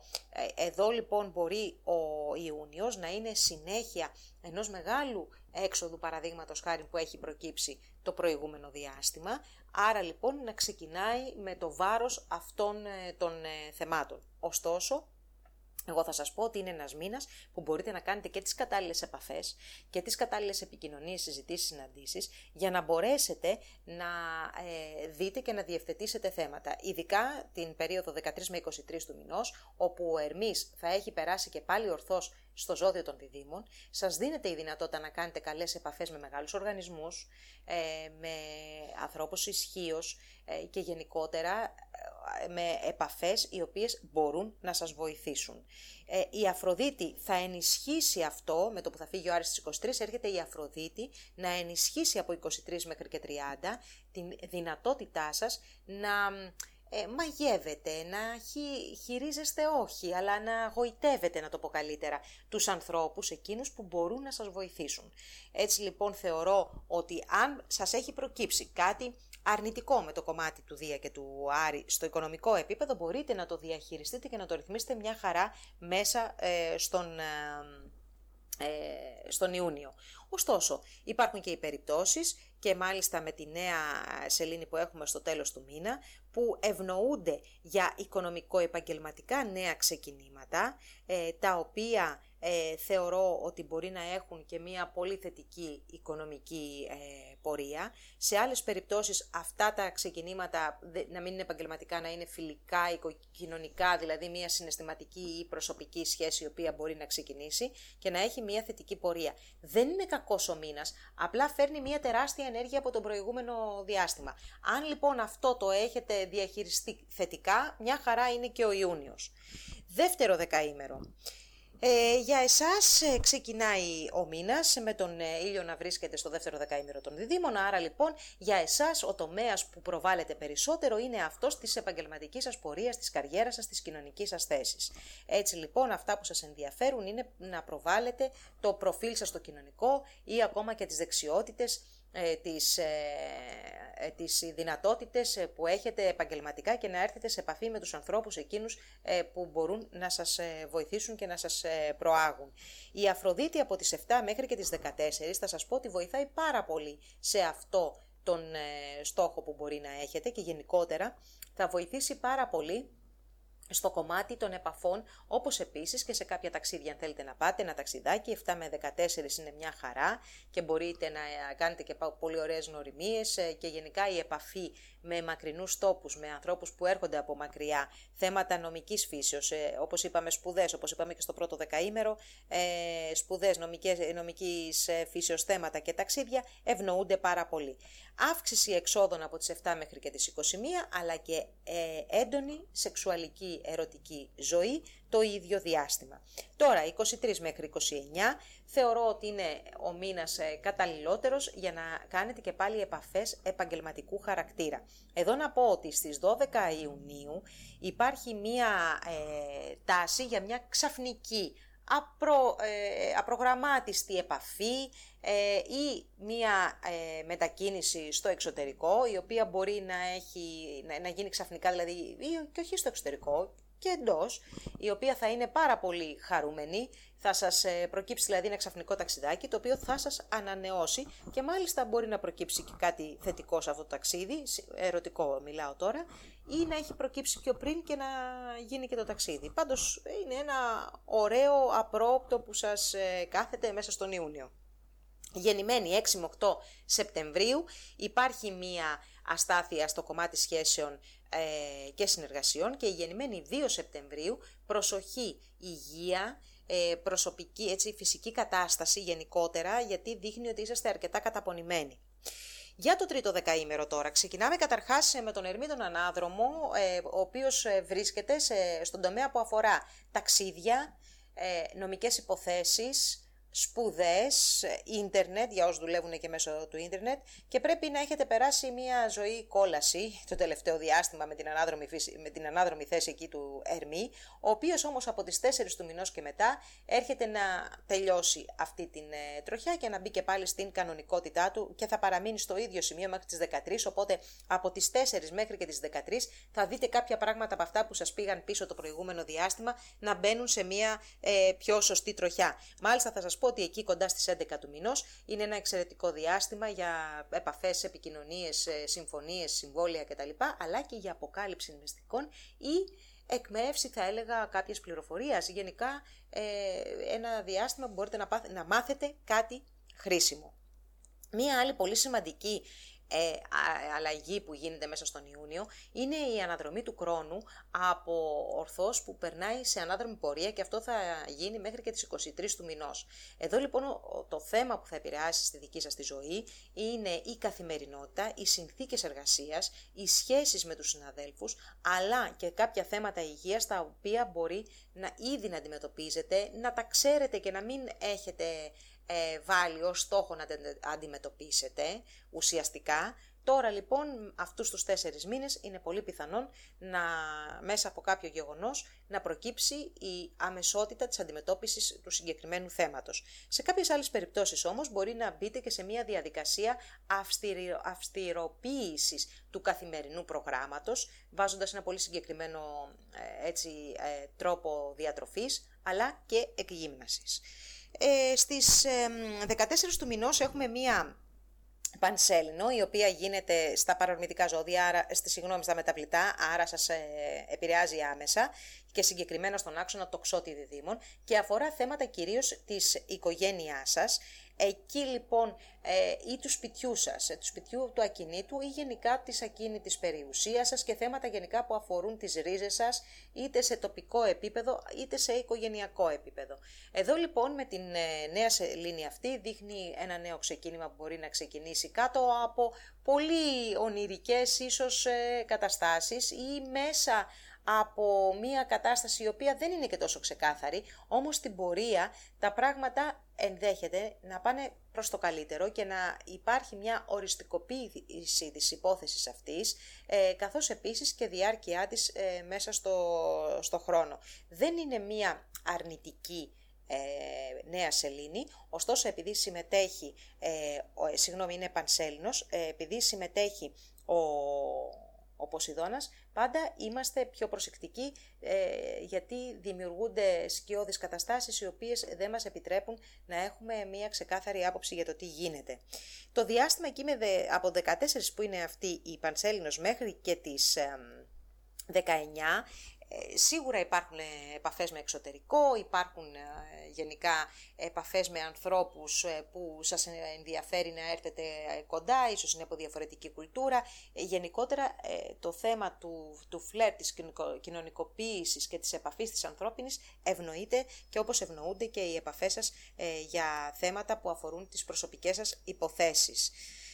Νομίζω ότι αυτά ήταν για σας. Να πω εδώ ότι πιστεύω ότι πολλοί από εσάς μέσα σε αυτό το διάστημα, ειδικά το δεύτερο μισό του Ιουνίου, πολλοί από εσάς του τρίτου δεκαημέρου θα κάνετε μια πολύ σημαντική γνωριμία. Για κάποιους αυτή η γνωριμία θα είναι και μια μεγάλη σχέση, ένας πολύ σημαντικός άνθρωπος της ζωής σας. Ζυγός, αγαπητοί ζύγοι του πρώτου δεκαημέρου, όλη αυτή η ένταση και η δράση που βιώνεται από το τέλος του Μαΐου θα εξαντληθεί μέχρι και τις 7 περίπου Ιουνίου, οπότε και ο Άρης θα αποχωρήσει από τον Κριό, θα αφήσει λίγο ήρεμο τον τομέα των σχέσεων και των συνεργασιών και θα αφήσει εκεί τον Δία να κάνει μόνος του τη δουλειά του και να σας επιτρέψει να βελτιώσετε τις σχέσεις σας και τις συνεργασίες σας και αν έχουν λήξει κάποιες να σας βοηθήσει να προκύψουν κάποιες καινούριες. Η Αφροδίτη δίνει μία μικρή εύνοια στα οικονομικά σας, όλο αυτό το διάστημα, δηλαδή από την αρχή μέχρι και τον προηγούμενο μήνα μέχρι τις 7 του μηνός.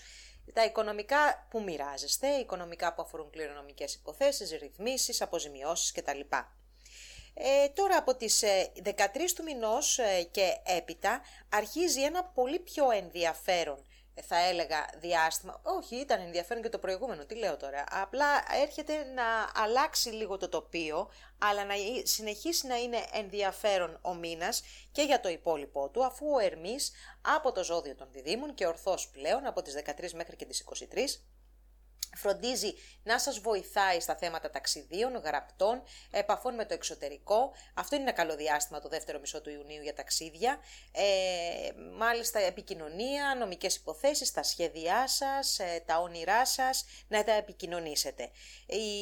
Ο ήλιος από τις 21 και μετά, μάλλον από τις 21 μέχρι και τις 30, δίνεται και μία έμφαση στην επαγγελματική σας πορεία, όπου επιθυμείτε την άνοδο και την πρόοδο, αλλά το δυνατό κομμάτι για το δεύτερο μισό του μήνα είναι φυσικά το κομμάτι των ταξιδίων, όπου και της επαφής με το εξωτερικό και τους μακρινούς τόπους και γενικά της επαφής με τους ανθρώπους, αφού και μέχρι τις 30 του μηνός η Αφροδίτη πλέον θα έρθει από τους Διδύμους να σας δώσει και γοητεία και να σας βοηθήσει στις επαφές σας και στο φλερτ και οπουδήποτε εσείς θέλετε να δικτυωθείτε, να κοινωνικοποιηθείτε. Η νέα σελήνη που γίνεται στις 29 του μηνός θέλει μία προσοχή να μην αναπτύξετε υπεροψία σε θέματα επαγγελματικών στόχων, ούτε υπεραισιοδοξία, ούτε υπερεκτίμηση των ικανοτήτων σας, γιατί εκεί μάλλον δεν θα καταφέρετε να πιάσετε τους στόχους και θα συμβεί εντελώς το αντίθετο. Πρέπει με σύνεση και ίσως ταπεινότητα αυτή τη στιγμή να δείτε τους στόχους σας και να δείτε τι πραγματικά μπορείτε να προσφέρετε για να τους κατακτήσετε. Οι γεννημένοι στις 27 Οκτωβρίου, προσοχή με τις σχέσεις. Δεύτερο δεκαήμερο. Καλό το διάστημα για εσάς, φίλες και φίλοι. Από την αρχή του μήνα ο ήλιος από το ζώδιο των Διδύμων σας δίνει τη δυνατότητα της επικοινωνίας, της μετακίνησης, καλές σχέσεις με αδέρφια, ξαδέρφια, γενικά συγγενείς και συγγενείς εξαχιστίας. Όλο το κομμάτι της επικοινωνίας και της μετακίνησης ευνοείται εντυπωσιακά μέχρι και τις 10 Ιουνίου. Από εκεί και πέρα και μέχρι 7 με 14 υπάρχει και μια καλή οικονομική, θα σας έλεγα έτσι, εύνοια, ειδικά σε θέματα που αφορούν το κομμάτι των οικονομικών που μοιράζεστε ή τις οφειλές σας. Προσοχή μόνο χρειάζεται γύρω στις 12 Ιουνίου, όπου εδώ μπορεί να έχουμε μία ανατροπή στον προγραμματισμό που έχει γίνει για μια πιθανόν εξόφληση, λέω εγώ, μιας οφειλής. Εκεί θα υπάρξει μια ανατροπή. Σε κάποιες περιπτώσεις βέβαια και ανάλογα το προσωπικό οροσκόπιο, αυτή η ανατροπή θα μπορούσε να είναι και ευχάριστη. Τώρα, οι ρυθμοί και τα αίματα ανάβουν και ανεβαίνουν και ανάβουν 7 με 21, όταν ο Άρης θα περάσει στο δεύτερο δεκαήμερο του Κριού. Εδώ, αγαπητοί ζυγοί, ετοιμαστείτε για καταμέτωπο επίθεση, τέλος πάντων αντιθέσεις, αντιπαραθέσεις, καυγάδες με ανθρώπους που είναι δίπλα σας, ανθρώπους που σας αγαπούν, που είναι πολύ σημαντικοί για εσάς, ενώ δεν περιμένετε αυτό το διάστημα να σας βάλει μια τρικλοποδιά ένας άνθρωπος ο οποίος λειτουργεί πίσω από την πλάτη σας, αλλά και οι φανεροί εχθροί όμως μπορεί να είναι πιο επιθετικοί. Ωστόσο, αυτό είναι ένα καλό διάστημα για να βγουν στην επιφάνεια τα αποθυμένα και να μπορέσετε να συνεχίσετε παρακάτω.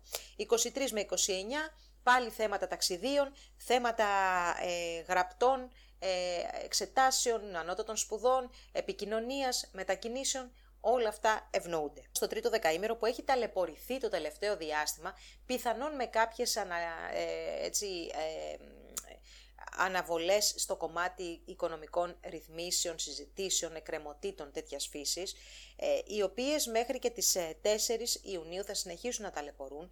Από εκεί και πέρα όμως και μέχρι τις 13 Ιουνίου θα καταφέρετε πιθανόν να εξομαλύνετε τις καταστάσεις εκείνες που δεν κατάφεραν να προχωρήσουν όλο το προηγούμενο διάστημα.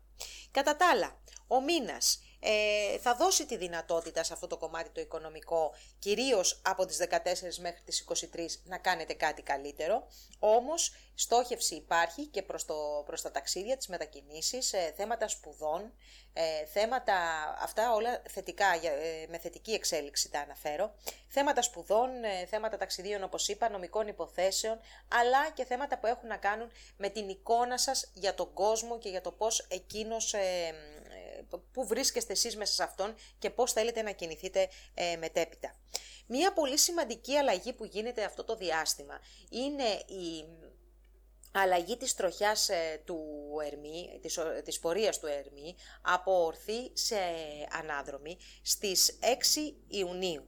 Ο Κρόνος κινείται σε ένα ζώδιο φιλικό για εσάς, έτσι, άρα δεν είναι ότι σας δημιουργεί προβλήματα. Αντιθέτως, βοηθάει να εδραιώσετε καταστάσεις και να εκλογικεύσετε κάποιες. Και αυτές οι κάποιες είναι ο έρωτας, η δημιουργία, τα παιδιά. Εδώ λοιπόν με την αναδρομή του δείχνει ότι θέματα που αφορούν αυτό το τομέα θα σας απασχολήσουν, όχι όμως απαραίτητα δηλαδή κακά, ίσως να θέλετε να αναθεωρήσετε κάποια πράγματα ή να βάλετε στον πάγο κάποια πράγματα προς το παρόν μέχρι να δείτε πώς θα κυλήσει η κατάσταση. Ούτως ή άλλως είσαστε σε μία φάση που βλέπετε πολύ σοβαρά τον έρωτα, πολύ σοβαρά τα θέματα των παιδιών και θέλετε να κάνετε τις καλύτερες δυνατές κινήσεις αφού έχετε πάρει φυσικά τις σωστές αποφάσεις. Να πούμε εδώ ότι το διάστημα από τις 21 μέχρι τις 30 του συγκεκριμένου μήνα ενδέχεται να είναι αρκετά έτσι δυναμικό στο θέμα των σχέσεων και των συνεργασιών, όπου θα έρχεται πολλές φορές σε αντιπαραθέσεις, θα μάθετε τι πραγματικά πιστεύουν και τι θέλουν οι άλλοι από εσάς μέσα από τις έντονες καταστάσεις, αλλά και κάποια πλήγματα που μπορεί να δεχτείτε από έναν δυνατό εχθρό. Η Ανσέλινος που γίνεται 14 Ιουνίου έρχεται και πάλι να δώσει την προσοχή σας στο κομμάτι των μετακινήσεων, επικοινωνίας, ταξιδίων, θέματα γραπτών, επαφών με ανώτατα εκπαιδευτικά ιδρύματα. Εδώ λοιπόν φαίνεται ότι μπορεί κάποιο όνειρο να γίνει πραγματικότητα, αλλά θα γίνει με πολύ συγκεκριμένη, μεθοδική και τίμια δουλειά. Οι μέρες εκεί κοντά στις 16 έκτου κιόλας είναι εξαιρετική για να πετύχετε 16 και 28, εξαιρετική για να πετύχετε πολύ καλά αποτελέσματα στον αγώνα, στην προετοιμασία που κάνετε για τους στόχους σας. Σκορπιός, πρώτο δεκαήμερο. Με πολλή δουλειά ξεκίνησε ο μήνας, με πολύ μάλλον δουλειά τελείωσε ο προηγούμενος. Και κάποιες βιαστικές αποφάσεις και κάποιες αλλαγές που έγιναν όλες αυτές τις μέρες συνεχίζουν να είναι το κομμάτι αυτό που σας απασχολεί και να απορροφούν ένα πολύ σημαντικό κομμάτι της ενέργειάς σας. Ταυτόχρονα όμως η Αφροδίτη μέχρι και τις 7 του μήνα βρίσκεται σε ένα πολύ φιλικό ζώδιο και σας κάνει έτσι, σας κλείνει το μάτι, αλλάζει η διάθεση, παρότι πολλή δουλειά υπάρχει και σε κάποιες περιπτώσεις ίσως και κάποια θέματα υγείας να αντιμετωπίστηκαν το τελευταίο διάστημα. Ωστόσο η Αφροδίτη τώρα έρχεται να ανεβάσει τη διάθεση, να σας κάνει και περισσότερο αρεστούς στους άλλους, οπότε να δεχτείτε και τη βοήθεια των άλλων, αλλά να δεχτείτε και κάποιο φλερτ, κάποια ευκαιρία για να δημιουργήσετε μία σχέση. Είναι αρκετά έτσι ερωτικό η πρώτη εβδομάδα του μήνα, αλλά και όχι μόνο ερωτική, και πολύ θετική για να εδραιώσετε θέσεις, να εξομαλύνετε σχέσεις, γενικότερα να βελτιώσετε την επαφή σας με τους άλλους ανθρώπους. Από εκεί και πέρα και όσο προχωράμε από το μισό του μήνα, τα πράγματα γίνονται και πιο ενδιαφέροντα στο κομμάτι το οικονομικό. Οικονομικά όμως όχι που αφορούν αυτά που βγαίνουν από τη δουλειά, οικονομικά που έχουν να κάνουν με αυτά που μοιράζεστε, οικονομικά που αφορούν τις οφειλές, αποζημιώσεις, φορολογικές υποθέσεις ίσως, κληρονομικές δεν θυμάμαι αν το είπα, πάντως βάλτε και αυτό μέσα, τα οικονομικά που μοιράζεστε όπως είπαμε, του συζύγου, της συζύγου κτλ. Γίνονται πολλές επαφές, γίνονται πολλές συνομιλίες και μάλιστα θα σας πω ότι οτιδήποτε ξεκινήσει περίπου στις 13-14 του μήνα, γιατί αυτό είναι το διάστημα που ευνοείστε να προβείτε σε κάποιες τέτοιες κινήσεις, θα ολοκληρωθεί με επιτυχία από τις 23 μέχρι και τις 30. Οπότε προτιμήστε το δεύτερο μισό του μήνα να κινηθείτε σε αυτό τον τομέα. Η νέα σελήνη τώρα που γίνεται στις 29 του μηνός αφορά σε μετακινήσεις, αφορά θέματα που έχουν να κάνουν με αλλαγές μέσα στο εργασιακό περιβάλλον, ίσως και αλλαγές μέσα στην καθημερινότητα. Προσέξτε λίγο τις εργασιακές επαφές, σχέσεις με τους συναδέλφους, γιατί εκεί μπορεί να δημιουργηθεί μια κατάσταση λίγο περίπλοκη. Η 29 του μηνός είναι μια μέρα που βγάζει. Μπορεί να είναι και κανένας έρωτας στη δουλειά, γιατί αυτό βλέπω τώρα. Κανένας έρωτας εκεί σε εργασιακό περιβάλλον, αυτή η υπερβολή που βγαίνει και το περίπλοκο. Γιατί και στο τέλος του μήνα πάλι, εκεί μαζί με την νέα σελήνη αυτή, προκύπτουν και θετικές όψεις για τα συναισθηματικά σας. Δεύτερο δεκαήμερο τώρα. Λοιπόν, εδώ είμαστε σε μια χρονιά που υπάρχει ο ουρανός στο ζώδιο του Ταύρου, άρα λοιπόν έρχεται στο ζώδιο του Ταύρου και έρχεται για τους Σκορπιούς να ανατρέψει το κομμάτι των σχέσεων και των συνεργασιών. Αυτό το μήνα τον ουρανό που φέρνει αυτές τις ανατροπές θα τον ενεργοποιήσει η Αφροδίτη και αυτό δεν είναι απαραίτητα κακό. Έτσι, γιατί σημασία έχει και ποιος πλανήτης ενεργοποιεί τον μεγάλο που κάνει τη μεγάλη δουλειά. Από τις 7 μέχρι και τις 14 λοιπόν με την Αφροδίτη να βρίσκεται στο ζώδιο του Ταύρου και στο δεύτερο δεκαήμερο υπάρχει μια έτσι δραστηριότητα στο κομμάτι και των συνεργασιών και των επαφών και των σχέσεων σε προσωπικό επίπεδο, των γάμων, των φλερτ, των σχέσεων κτλ.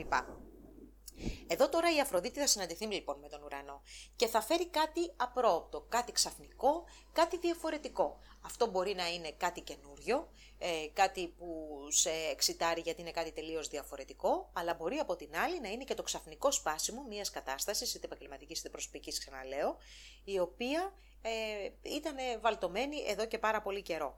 Οπότε λοιπόν υπάρχουν αλλαγές απρογραμμάτιστες στο κομμάτι των επαγγελματικών προσωπικών σχέσεων, αλλά εγώ θα σας πω και των οικονομικών σε κάποιες περιπτώσεις.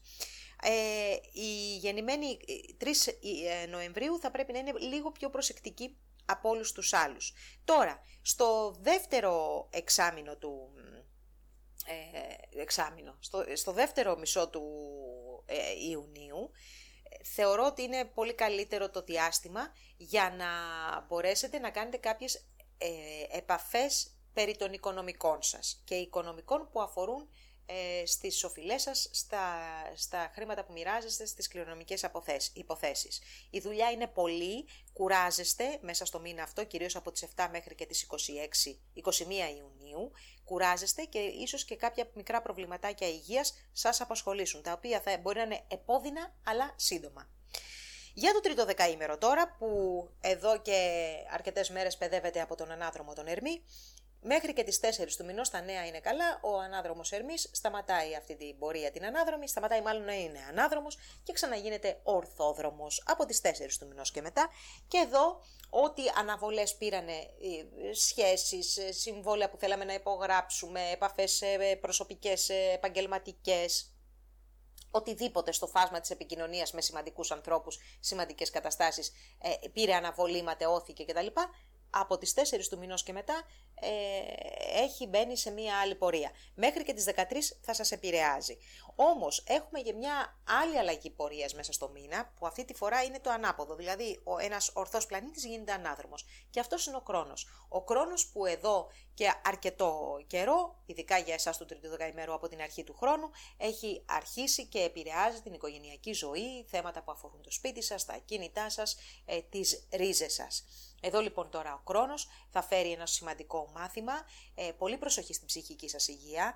Είναι επίσης πολύ κατάλληλο το διάστημα αυτό για όσους αντιμετωπίζουν θέματα ψυχικής υγείας να απευθυνθούν σε ειδικούς, γιατί πραγματικά μπορεί να είναι επίπονη η πορεία, αλλά θα πιάσει τόπο. Είναι όμως αυτό το διάστημα από τώρα μέχρι και το τέλος του Οκτωβρίου αρκετά σημαντικό, δύσκολο θα πω, γιατί ειδικά σε κάποια διαστήματα που θα τα αναφέρουμε εν καιρό, και που θα χρειαστείτε πραγματικά και την υπομονή σας και τη δύναμή σας για να μπορέσετε να ολοκληρώσετε εκείνες τις καταστάσεις που πρέπει να ολοκληρωθούν και να προχωρήσετε σε επόμενα στάδια. Με όποιον τρόπο φυσικά αυτό είναι να γίνει, έτσι, γιατί για τον καθένα είναι κάτι ξεχωριστό.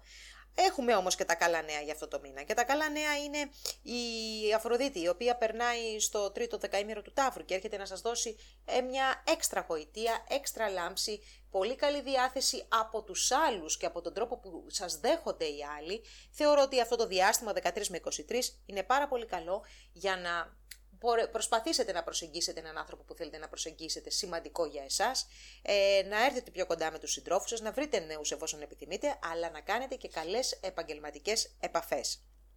Η δουλειά γίνεται πολύ, από τις 21 μέχρι και τις 30, μάλιστα κάνετε και δουλειές των άλλων για κάποιο λόγο. Προσέξτε λίγο την υγεία σας, φλεγμονές, εμπείρετες καταστάσεις κτλ, κρυολογήματα, χτυπήματα, κοψίματα, καψίματα που λέμε, όσο ο Άρης θα βρίσκεται στον οίκο που αφορά την υγεία σας.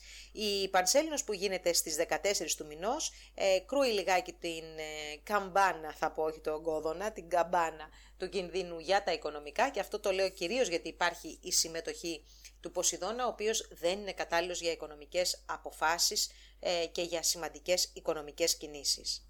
Τοξότης, νομίζω ότι είστε φίλοι τοξότες όλων των δεκαημέρων, κυρίως του πρώτου και δευτέρου, από τους πιο τυχερούς αυτό το διάστημα. Να ξεκινήσουμε με το πρώτο δεκαήμερο όμως, όπου φωτιά στα Σαββατόβραδα, φίλοι τοξότες, Αφροδίτη, Άρης, Δίας, γενικώς είναι ένας μήνας που είναι πολύ ερωτικός, πολύ δημιουργικός, κοινωνικός, ευχάριστος, είναι ένα πολύ ωραίο διάστημα. Αυτό βέβαια άλλοι μπορεί να το εκδηλώσουν και να το εκφράσουν στο κομμάτι το ερωτικό, όπου σας λέω ότι η επιτυχία είναι σχεδόν 100%, μιλάμε και 99%, έχετε επιτυχία, δημιουργικό, στο θέμα που μπορεί να αφορά τη γονιμότητα, τα παιδιά, αλλά και σε καλλιτεχνικές εκφράσεις, εδώ μπορεί να έχουμε πάρα πολύ όμορφα αποτελέσματα, σε επιχειρηματικές κινήσεις επίσης μπορούμε να έχουμε εξαιρετικά αποτελέσματα. Προσοχή που να πω ότι θέλει. Δεν νομίζω ότι είναι ιδιαίτερο κάπου πρέπει να έχετε προσοχή. Ίσως εκεί κοντά στο τέλος του μήνα που έχουμε την νέα σελήνη στο ζώδιο του Καρκίνου και αφορά τα οικονομικά που μοιράζει, τα δάνεια παραδείγματος χάρη, επειδή αναφέρθηκα σε επιχειρηματικές κινήσεις, τα δάνεια λοιπόν εδώ.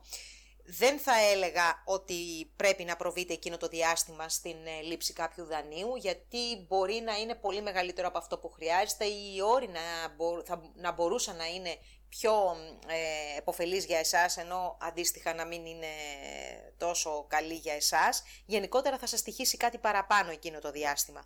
Όμως όλος ο μήνας θεωρώ ότι είναι εξαιρετικός, μέχρι και τις 7 πραγματικά και στα εργασιακά σας, αλλά και στα συναισθηματικά, ερωτικά και στο πώς είστε στη διασκέδαση περνάτε καταπληκτικά. Στο δεύτερο μισό του μήνα επίσης με τον Ερμή και την Αφροδίτη και να συνάψετε πολύ σημαντικές συμφωνίες και να βρείτε ένα πάρα πολύ καλό σύμβουλο που θα σας δώσει την καλύτερη συμβουλή και για προσωπικά θέματα και για επαγγελματικά θέματα. Και θέματα γάμων ευνοούνται πάρα πολύ. Και όσοι είστε γεννημένοι την πρώτη μέρα του ζωδίου, θεωρώ ότι μέσα σε αυτό το μήνα θα έχετε μια πολύ σημαντική επιτυχία. Πάμε να περάσουμε στο δεύτερο δεκαήμερο, που εδώ τα πράγματα δεν είναι τόσο εντυπωσιακά καλά, αλλά είναι αρκετά καλά. Απλά λείπει ο Δίας. Και απλά ο Δίας. Ο Δίας είναι όμως η πιο σημαντική πινελιά, ας το πούμε, για να εκτινάξει τα πράγματα στα ουράνια. Λοιπόν, δεύτερο δεκαήμερο, και εδώ ωραία είσαστε, και το κομμάτι το επαγγελματικό και το κομμάτι το συναισθηματικό. Και μάλιστα και για το πρώτο και για το δεύτερο θα προσθέσω, θα μπορούσε να προκύψει και μέσα στον επαγγελματικό χώρο κάτι συναισθηματικό αυτό το διάστημα. Παρόλα αυτά, είστε άκρως δημιουργικοί, είστε πάρα πολύ δραστήριοι, πολύ ερωτικοί, λίγο προσοχή με τα παιδιά 7 με 21 του μηνός, εφόσον έχετε παιδιά βέβαια. Αντιθέτως, αν δεν έχετε παιδιά, είναι ένα καλό διάστημα για να προσπαθήσετε. Αν είσαστε σε κατάσταση εγκυμοσύνης, εδώ πάλι θα έλεγα 7 με 21 θέλει μία προσοχή. Τώρα, γύρω στις 12 του μηνός, ίσως έχετε μια ξαφνική επαφή μέσα σε ένα εργασιακό χώρο και είναι αυτό το ερωτικό που λέω μέσα στο χώρο της εργασίας. Και πάμε να δούμε τις εξελίξεις για το τρίτο δεκαήμερο μέσα στον Ιούνιο, όπου ο Ερμής ο Ανάδρομος εδώ και αρκετές ημέρες μέσα στον τομέα που αφορά την καθημερινότητα, την υγεία, αλλά και τις εργασιακές συνθήκες, εργασιακά θέματα, έχει φέρει ανατροπές, έχει φέρει καθυστερήσεις, αναβολές, ένα μπάχαλο θα σας έλεγα εκεί στη δουλειά ειδικά, και κάποιες παρεξηγήσεις μπορεί να έχουν προκύψει με άτομα του εργασιακού περιβάλλοντος. Μέχρι τις 4 είναι το μαρτύριο. Από εκεί και πέρα και μέχρι τις 13 θα έχετε και τη δυνατότητα να διορθώσετε πράγματα που έχουν γίνει. Γιατί σίγουρα λάθη με τον Ερμή τον Ανάδρομο μέσα στον οίκο που αφορά την εργασία δεν υπάρχει περίπτωση, εφόσον φυσικά είναι και δουλειά γραφείου, γραφειοκρατική, δεν υπάρχει περίπτωση να τα έχετε αποφύγει. Τώρα, μία άλλη σημαντική αναδρομή που έχουμε μέσα σε αυτό το διάστημα είναι η αλλαγή της πορείας του χρόνου. Ο Κρόνος που αυτή την εποχή διανύει τον τομέα εκείνο που αφορά στην καθημερινότητά σας, στις καθημερινές διαδρομές που κάνετε, στις επαφές με αδέρφια, ξαδέρφια, συγγενείς, όπως επίσης και γενικά ο τρόπος που διαχειρίζεστε το καθημερινό σας πρόγραμμα και τις δουλειές και ευθύνες που μπορεί να έχετε μέσα σε αυτό. Η ανάδρομη πορεία λοιπόν εδώ πέρα του Κρόνου, που δεν είναι αρνητικός για εσάς στη συγκεκριμένη περίπτωση, έρχεται να σας δείξει κάποιες αλλαγές που πρέπει να επιτευχθούν μέσα σε αυτούς τους τομείς, προκειμένου να περάσετε σε μια άλλη σε ένα άλλο κεφάλαιο ζωής, σε μια άλλη εξελικτική πορεία, σε ένα άλλο εξελικτικό στάδιο, ακόμα και για τα πιο απλά πράγματα συμβαίνει αυτό. Ωστόσο, κάποιες καθυστερήσεις, κάποιες αλλαγές στη συμπεριφορά ως προς τους ανθρώπους καθημερινότητας ή τους συγγενείς ενδέχεται να δείτε. Τώρα, οι σχέσεις γίνονται αρκετά πιο σημαντικές μέσα στο επόμενο διάστημα, κυρίως από τις 11 μέχρι και τις 21, όπου εδώ ο ήλιος βρίσκεται στο απέναντι ζώδιό σας στους διδύμους, έρχεστε σε επαφή αρκετά με τους ανθρώπους και μάλιστα θα σας έλεγα ότι είναι και ένα καλό διάστημα για να κάνετε επαγγελματικές επαφές ή ακόμα και για να βελτιώσετε τις σχέσεις σας, κυρίως μέσα στις δουλειές ή τις σχέσεις σας με ανθρώπους που σας βοηθούν να κάνετε πράγματα, δηλαδή μία σχέση σε ένα τομέα υγείας, μία σχέση με ένα νομικό σύμβουλο. Τέτοιες σχέσεις μπορούν να εξομαλυνθούν ή να περάσουν σε ένα καλύτερο στάδιο από τις 11 μέχρι και τις 23 του μηνός. Τέλος, ο Άρης από τις 21 μέχρι και τις 30 σας κάνει πολύ πιο ερωτικούς, πολύ πιο διεκδικητικούς. Θέλετε να περάσετε ωραία, θέλετε να διεκδικήσετε τη θέση σας και στον έρωτα. Είναι ρομαντικός και για σας αυτός ο μήνας. Κυρίως θα σας έλεγα, αυτό δεν το φέρνει τόσο πολύ ο Άρης. Ο Άρης φέρνει τη σεξουαλική ενέργεια, την ανάγκη και την ερωτική επιθυμία. Η πανσέλινος που γίνεται στις 14 όμως του Ιουνίου είναι μία πανσέλινος η οποία μπορεί να φέρει μία εξαιρετικά όμορφη σχέση, η οποία να στηρίζεται τόσο στο συναίσθημα όσο και σε πιο σταθερές βάσεις. Και στα επαγγελματικά, εκεί όμως θα φοβόμουν λιγάκι. Στις συναισθηματικές σχέσεις νομίζω ότι θα λειτουργήσει καλύτερα αυτή εδώ η πανσέλινος. Μέχρι και το τέλος του μήνα είσαστε και δραστήριοι, είσαστε και δημιουργικοί και αρκετά σεξουαλικοί. Εγώ καιρός, πρώτο δεκαήμερο. Ο μήνας ξεκινάει με την προσοχή στραμμένη σε πράγματα πολύ προσωπικά, δηλαδή πολύ προσωπικά, πρώτα απ' όλα θέματα του σπιτιού. Έτσι έχει τελειώσει ο Μάιος με τον Άρη και το Δία, να έχουν κάνει τη σύνοδο μέσα στον τομέα του σπιτιού, άρα λοιπόν άρδιν έχουν αλλάξει κάποια θέματα που αφορούν την κατοικία σας, την οικογένειά σας, τη σύσταση της οικογένειάς σας. Κάποιοι μπορεί να γκρεμίζετε, να χτίζετε, να μετακομίζετε. Αυτό είναι το πιο σύνηθες. Πάντως είναι πράγματα τα οποία θα γίνουν πάρα πολύ γρήγορα. Ταυτόχρονα είναι και η Αφροδίτη όμως στο ζώδιο του Ταύρου και στο πρώτο δεκαήμερο, και αυτή είναι μια πολύ θετική συνθήκη για εσάς, γιατί σας δίνει μια πολύ καλή διάθεση, μια διάθεση για φλερτ, για έρωτα, να έρθετε κοντά στα παιδιά σας, να κάνετε πολύ καλές επιλογές για το θέμα της εξόδου της ψυχαγωγίας σας, να έρθετε κοντά με την τέχνη, αν ανήκετε στους ανθρώπους που ασχολούνται με την τέχνη, να έχετε μια πάρα πολύ καλή περίοδο. Γενικά είναι ένα διάστημα, θα σας έλεγα, και ευχάριστο και δραστήριο. Δεν είναι ξεκούραστο, χαλαρό, ευχάριστο, είναι ένα έντονο διάστημα, το οποίο όμως έχει και όμορφες στιγμές. Από τα μέσα του μήνα και μετά έχουμε τον Ερμή να περνάει στο ζώδιο των Διδύμων και να σας κάνει πάρα πολύ επικοινωνιακού σε θέματα της δουλειάς σας, σε θέματα καθημερινότητος και γενικά με άτομα που συναναστρέφεστε επαγγελματικά να έχετε μια εξαιρετική επικοινωνία. Όλο το κομμάτι το επαγγελματικό παίρνει μεγαλύτερη έκταση μέχρι και το τέλος του μήνα, από τις 21 μέχρι και τις 30, που ο ήλιος θα περάσει στο ζώδιο του Καρκίνου.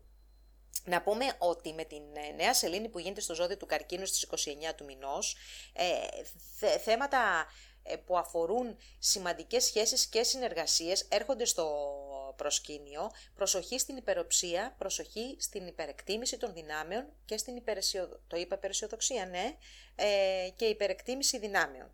Τώρα, γεννημένοι γύρω στις 27 Δεκεμβρίου, προσοχή στις σχέσεις σας. Δεύτερο δεκαήμερο. Αφροδίτη και Άρης μαζί πηγαίνουν και ενώ η Αφροδίτη θέλει να σας χαρίσει πολύ όμορφες στιγμές, με φλερτ, με τα παιδιά σας, να περάσετε όμορφα, να ψυχαγωγηθείτε, να βγείτε, να διασκεδάσετε, ο Άρης από την άλλη βρίσκεται μέσα στον τομέα που αφορά στο σπίτι και δημιουργεί εκεί κάποια προβλήματα τα οποία πρέπει να τα αντιμετωπίσετε.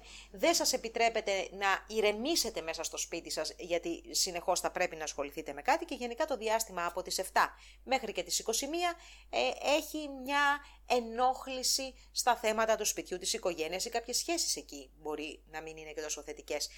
Δεν νομίζω όμως ότι θα βγει τόσο πολύ στις σχέσεις για εσάς, γιατί ταυτόχρονα και μέχρι τις 14 είναι η Αφροδίτη από τις 7 μέχρι τις 14 στο ζώδιο του Ταύρου και σας βοηθάει γενικότερα στο κομμάτι των σχέσεων. Οπότε θεωρώ ότι είναι κάτι άλλο που σας ταράζει στο κομμάτι το οικογενειακό. Προσοχή 12 Ιουνίου. Εδώ τώρα θα μπορούσαμε να είχαμε μία γνωριμία ξαφνική και μία γνωριμία η οποία να μην είναι και τόσο μακράς διάρκειας, ωστόσο να είναι εντυπωσιακή, να σας γεμίσει ενθουσιασμό, να ευχαριστηθείτε. Από την άλλη, εδώ μπορεί να έχουμε ξαφνικά γεγονότα που αφορούν στα παιδιά, όχι όμως τραγικά, αλλά κάτι ξαφνικό ή μια έντονη δραστηριότητα πάνω στο θέμα του παιδιού ενδέχεται να προκύψει ή με διαφορετικά πράγματα. Είναι η μόνη μέρα μέσα στο μήνα που βγάζει κάτι ξεχωριστό το οποίο θα σας τραβήξει το ενδιαφέρον και θα σας κάνει να ενθουσιαστείτε, πιστεύω. Το δεύτερο 15ήμερο του μήνα είναι περισσότερο προς τη δουλειά, θα έλεγα. Είναι ένας μήνας που πάντα ο Ιούνιος για εσάς είναι σημαντικός εργασιακά, αλλά και τις τελευταίες ημέρες του ασχολείστε και συζητάτε και σχεδιάζετε θέματα που αφορούν την καθημερινότητα και τη δουλειά σας.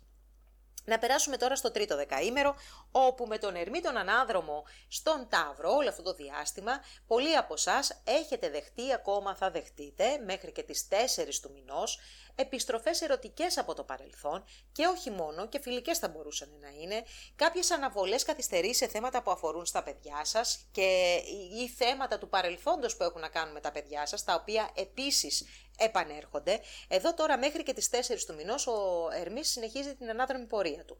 Από τις 4 ξεκινάει την ορθή και μέχρι τις 13 θα βρίσκεται στον ίδιο χώρο, οπότε θα σας δώσει την ευκαιρία κάποια από αυτά τα θέματα να μπορέσετε να τα βάλετε σε μια σειρά, να τα συζητήσετε, θα είναι και πολύ καλύτερες οι συζητήσεις, γιατί θα υπάρχει ένα πιο ξεκάθαρο πνεύμα. Συνήθως με τον ανάδρομο Ερμή έχουμε και τις παρεξηγήσεις. Λοιπόν, αυτό είναι το ένα το κομμάτι. Το άλλο που αφορά σε αναδρομές είναι το ξεκίνημα της ανάδρομης πορείας του χρόνου, όπου για εσάς θα έχει επιρροή στον τομέα που αφορά τα οικονομικά. Έχουμε μιλήσει ήδη από την αρχή της χρονιάς αυτής για ένα στένεμα των οικονομικών ορίων, το οποίο έχει προκύψει. Με την ανάδρομη πορεία τώρα του χρόνου εδώ, πιθανότατα τα πράγματα να γίνουν λίγο πιο δύσκολα. Τι σημαίνει αυτό? Θα πρέπει να, μέσα από γεγονότα που θα προκύψουν, θα πρέπει να αναθεωρήσετε ριζικά το κομμάτι των οικονομικών σας ή από την άλλη θα προκύψει τέτοια αλλαγή στην οικονομική σας κατάσταση η οποία θα σας αναγκάσει εκ των πραγμάτων να προβείτε σε αλλαγές ριζικές μέσα στη ζωή σας.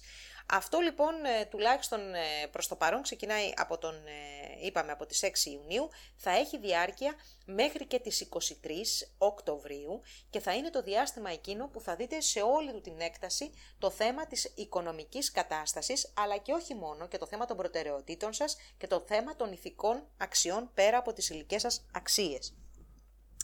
Από τις 14 μέχρι και τις 23 είναι ένα πολύ καλό διάστημα μέσα στο μήνα με την Αφροδίτη να δίνει τη δυνατότητα να ερωτευτείτε, να διασκεδάσετε, να περάσετε όμορφα με τα παιδιά σας και πραγματικά πιστεύω ότι αυτή είναι από τις καλύτερες εβδομάδες. Ταυτόχρονα γίνεται και μία πανσέλινος η οποία έρχεται να εντείνει την συναισθηματική σας, να κάνει πιο δυνατή τη φωνή της συναισθηματικής σας κατάστασης.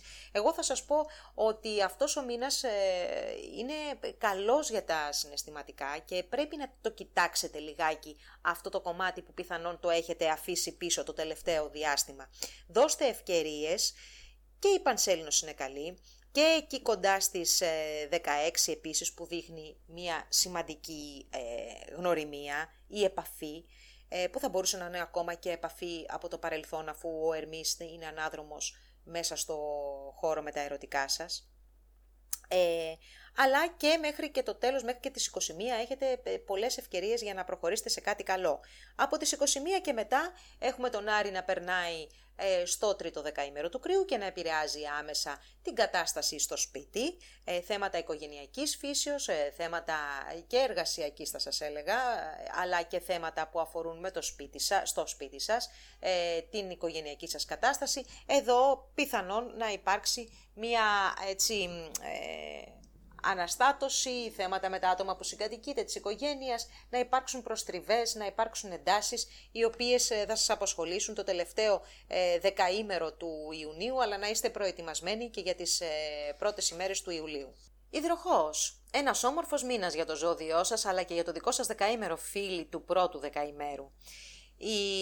Ο μήνας ξεκινάει με ένταση στην καθημερινότητα, νέες διαδρομές, νέες καθημερινές ασχολίες, νέες επαφές, αλλά ίσως και ένα νέο μεταφορικό μέσο που έχει δώσει, έτσι θα έλεγα, μια καλύτερη διάθεση για τις καθημερινές διαδρομές. Από την άλλη και η Αφροδίτη σε ένα φιλικό προς εσάς ζώδιο φροντίζει να φέρνει μια όμορφη ατμόσφαιρα μέσα στο σπίτι, πολύ καλές οικογενειακές σχέσεις και σε πολλές περιπτώσεις έτσι μάζεμα ανθρώπων που αγαπάτε κοντά σας και έτσι όμορφες στιγμές μεταξύ σας. Τα καλά δεν σταματάνε μέσα στην πρώτη εβδομάδα που ισχύουν τα παραπάνω. Από το δεύτερο μισό, ειδικά από τις 13 και μετά, με εξαίρεση φυσικά ένα δεκαήμερο που θα πέσετε και λίγο στη δουλειά μεταξύ 21 και 30, εκεί η προσοχή είναι περισσότερο στραμμένη στη δουλειά. Όμως όλο το διάστημα από τις 13 μέχρι και το τέλος του μήνα έρχονται πολύ ωραίες επιρροές για έρωτα, για διασκέδαση, για δημιουργία, για παιδιά, για χαρά. Γενικά να είσαστε καλά, να εξωτερικεύετε τα συναισθήματά σας και να περνάτε ωραία και φυσικά πολλές και καλές ευκαιρίες για φλερτ, έρωτα, αλλά και για ένα παιδί αν θέλετε να αποκτήσετε. Η νέα σελήνη που γίνεται στο τέλος του μήνα, στις 29 του μηνός, δείχνει ότι εστιάζεται στο κομμάτι της δουλειάς. Μπορεί να είναι και κάποια θέματα υγείας ή να είναι κάποια θέματα προσωπικής υγείας, ένα προσωπικό πρόγραμμα που θέλετε να βάλετε για να βελτιώσετε την εμφάνισή σας ίσως ή την υγεία σας ακόμα. Δεν είναι κάποια όμως αρνητική επιρροή η οποία θα επιδεινώσει καταστάσεις τέτοιου τύπου. Για το δεύτερο δεκαήμερο και για εσάς φυσικά είναι ένας πάρα πολύ καλός μήνας αυτός, πολύ καλύτερος από ότι οι τελευταίοι μήνες, δεν το συζητώ. Ο ήλιος δίνει χαρά, δίνει έρωτα, δίνει καλές σχέσεις με τα παιδιά και βασικά δίνει χαρά, κάτι που μπορεί πολλοί από εσάς να το έχετε ξεχάσει το τελευταίο διάστημα. Ταυτόχρονα υπάρχει και μια αρκετά σημαντική και έτσι εγρήγορση μέσα στην καθημερινότητα. Υπάρχει δουλειά, θέλω να πω, υπάρχει πρόγραμμα, υπάρχει δραστηριότητα που σας κρατάει ζωντανούς. Από την άλλη μέχρι και 7 με 14 η Αφροδίτη φροντίζει και σας δίνει και μια πιο, όχι χαλαρή διάθεση, μια πιο αγαπησιάρικη διάθεση. Θέλετε να έρθετε κοντά με τους ανθρώπους σας, θέλετε να νιώσετε στοργή, θέλετε να νιώσετε φροντίδα, γίνεστε και λίγο πιο εσωστρεφείς θα έλεγα και προτιμάτε το σπίτι σας από τα μέρη τα εξωτερικά για τη διασκέδασή σας. Τώρα, εκεί στις 12 του μηνός υπάρχει μία όψη που γίνεται, εν πάση περιπτώσει, που δείχνει κάποια ξαφνικά γεγονότα, τα οποία θα μπορούσαν να ήταν και ευχάριστα μέσα στον τομέα της οικογένειας. Όμως, αν υπάρχουν δυσλειτουργικές σχέσεις, είτε οικογενειακές ή προσωπικές, εδώ με αυτή την όψη ενδέχεται να υπάρξει έκρηξη, να υπάρξει ρήξη. Έτσι. Παρ' όλα αυτά όμως, σε κάποιες περιπτώσεις, ξαφνικοί απρόοπτοι έρωτες με μικρή διάρκεια που σας απογειώνουν είναι πάρα πολύ πιθανό να προκύψουν.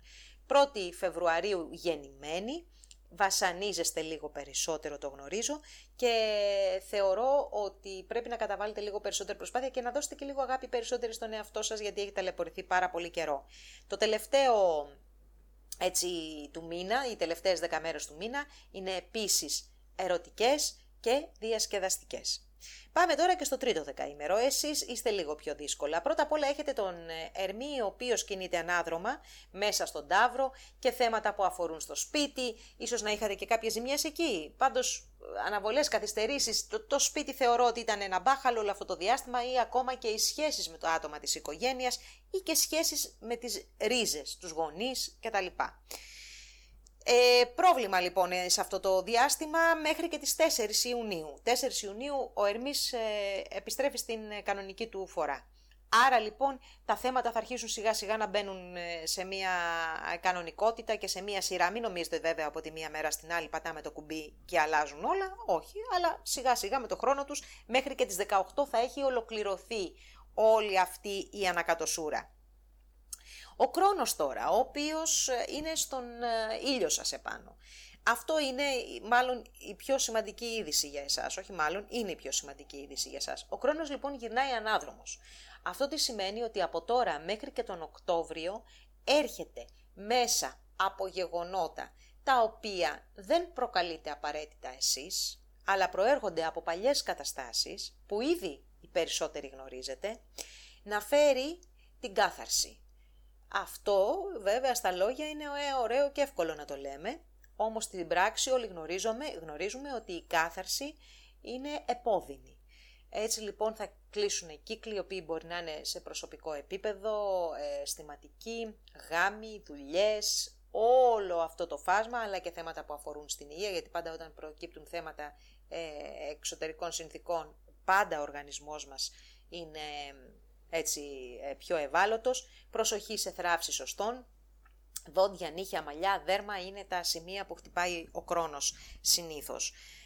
Από τώρα λοιπόν μέχρι και το τέλος του Οκτωβρίου να είστε σε αναμονή, μπαίνετε στο δύσκολο αυτό σημείο της διέλευσης του χρόνου που θα σας βγάλει ουσιαστικά καινούριους μέσα στο 23 που θα ολοκληρώσει τη διέλευσή του. Στο πρώτο εξάμηνο του 23, έτσι μην τρελαίνεστε.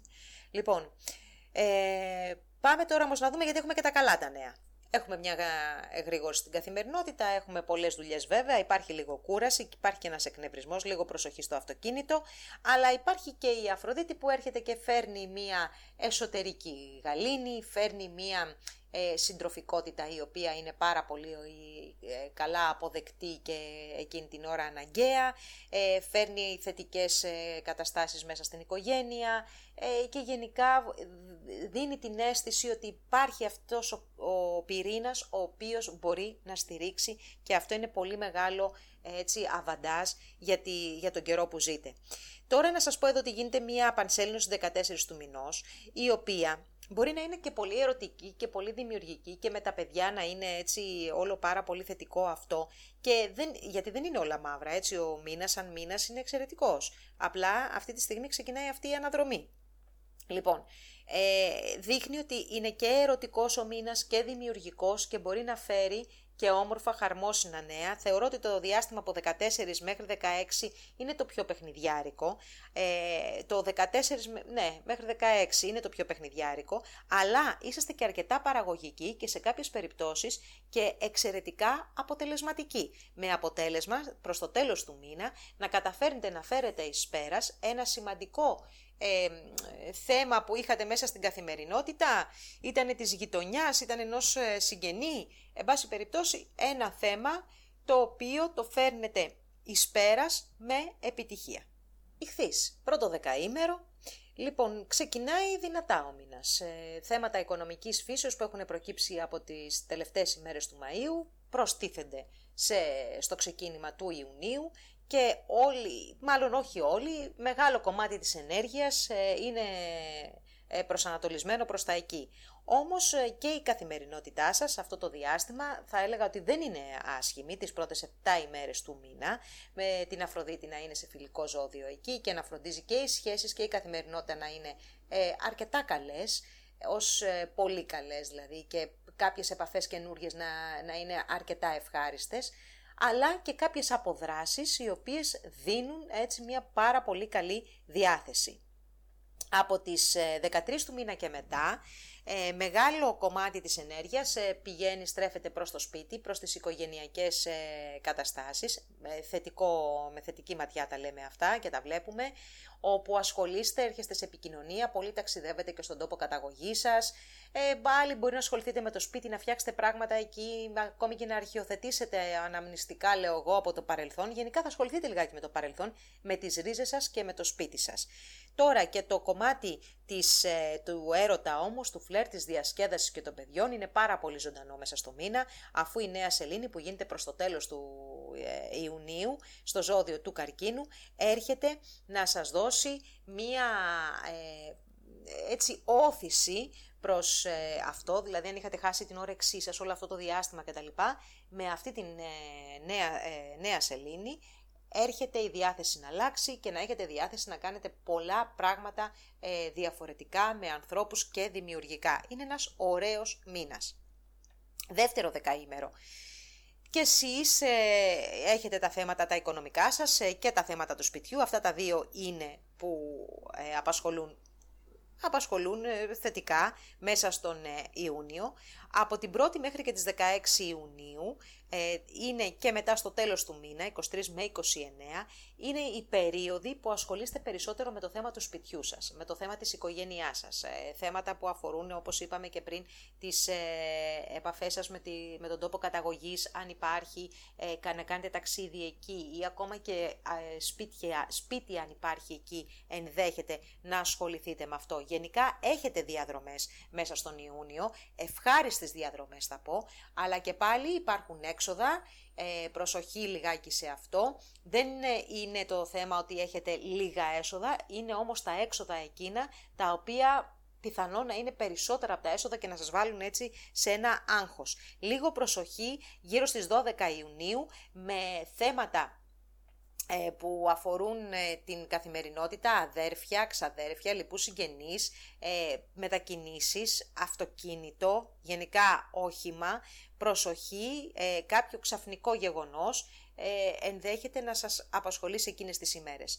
Η γεννημένη 3 Μαρτίου μία αστάθεια σε διαπροσωπικές σχέσεις και η γεννημένη 1η Μαρτίου πολύ προσοχή, είστε κουρασμένοι, είστε καταπονημένοι, ακούστε τον εαυτό σας, προσέξτε την υγεία σας και δώστε ξεκούραση γιατί είστε στα όρια. Τρίτο δεκαήμερο. Εδώ λοιπόν είστε από τα δεκαήμερα εκείνα που πρέπει να δεινοπάθησαν περισσότερο με την αναδρομή του Ερμή σε θέματα καθημερινής φύσης, πρακτικά, μετακινήσεις, πήγαινέλα, παρεξηγήσεις, επικοινωνία, προσωπικά αντικείμενα, όλο αυτό το φάσμα, ο Ερμής ο ανάδρομος, το έχει κάνει λίγο άνω κάτω με αποτέλεσμα να σας έχει βγάλει και εκτός προγράμματος πολλές φορές. Πόσα mail λάθος, μηνύματα λάθος μπορεί να στείλατε. Τώρα από τις 4 Ιουνίου και μετά αυτή η κατάσταση εξομαλύνεται σιγά σιγά. Μέχρι και τις 18 θα έχει ολοκληρωθεί ουσιαστικά το μεταβατικό στάδιο και πλέον οι ρυθμοί σας θα έχουν μπει στο κανονικό. Όμως αυτό που αλλάζει επίσης μέσα στον Ιούνιο είναι η αλλαγή πορείας του χρόνου από ορθός σε ανάδρομος, μία αλλαγή που γίνεται για 4 μήνες μέχρι και τον Οκτώβριο και αυτό στη δική σας την περίπτωση θα επηρεάσει όχι απαραίτητα με εκοφαντικό τρόπο τις ίσως συνθήκες εργασίας, κάποια θέματα υγείας να τα επανεξετάσετε ή ακόμα και κάποια θέματα υποσυνειδήτου ψυχολογικής κατάστασης που μπορεί να νιώθετε ότι σας βαραίνουν. Είναι καλό το διάστημα για να λάβετε υποστήριξη και βοήθεια από κάποιον ειδικό ψυχικής υγείας, αν είναι αυτό που χρειάζεστε τη δεδομένη στιγμή.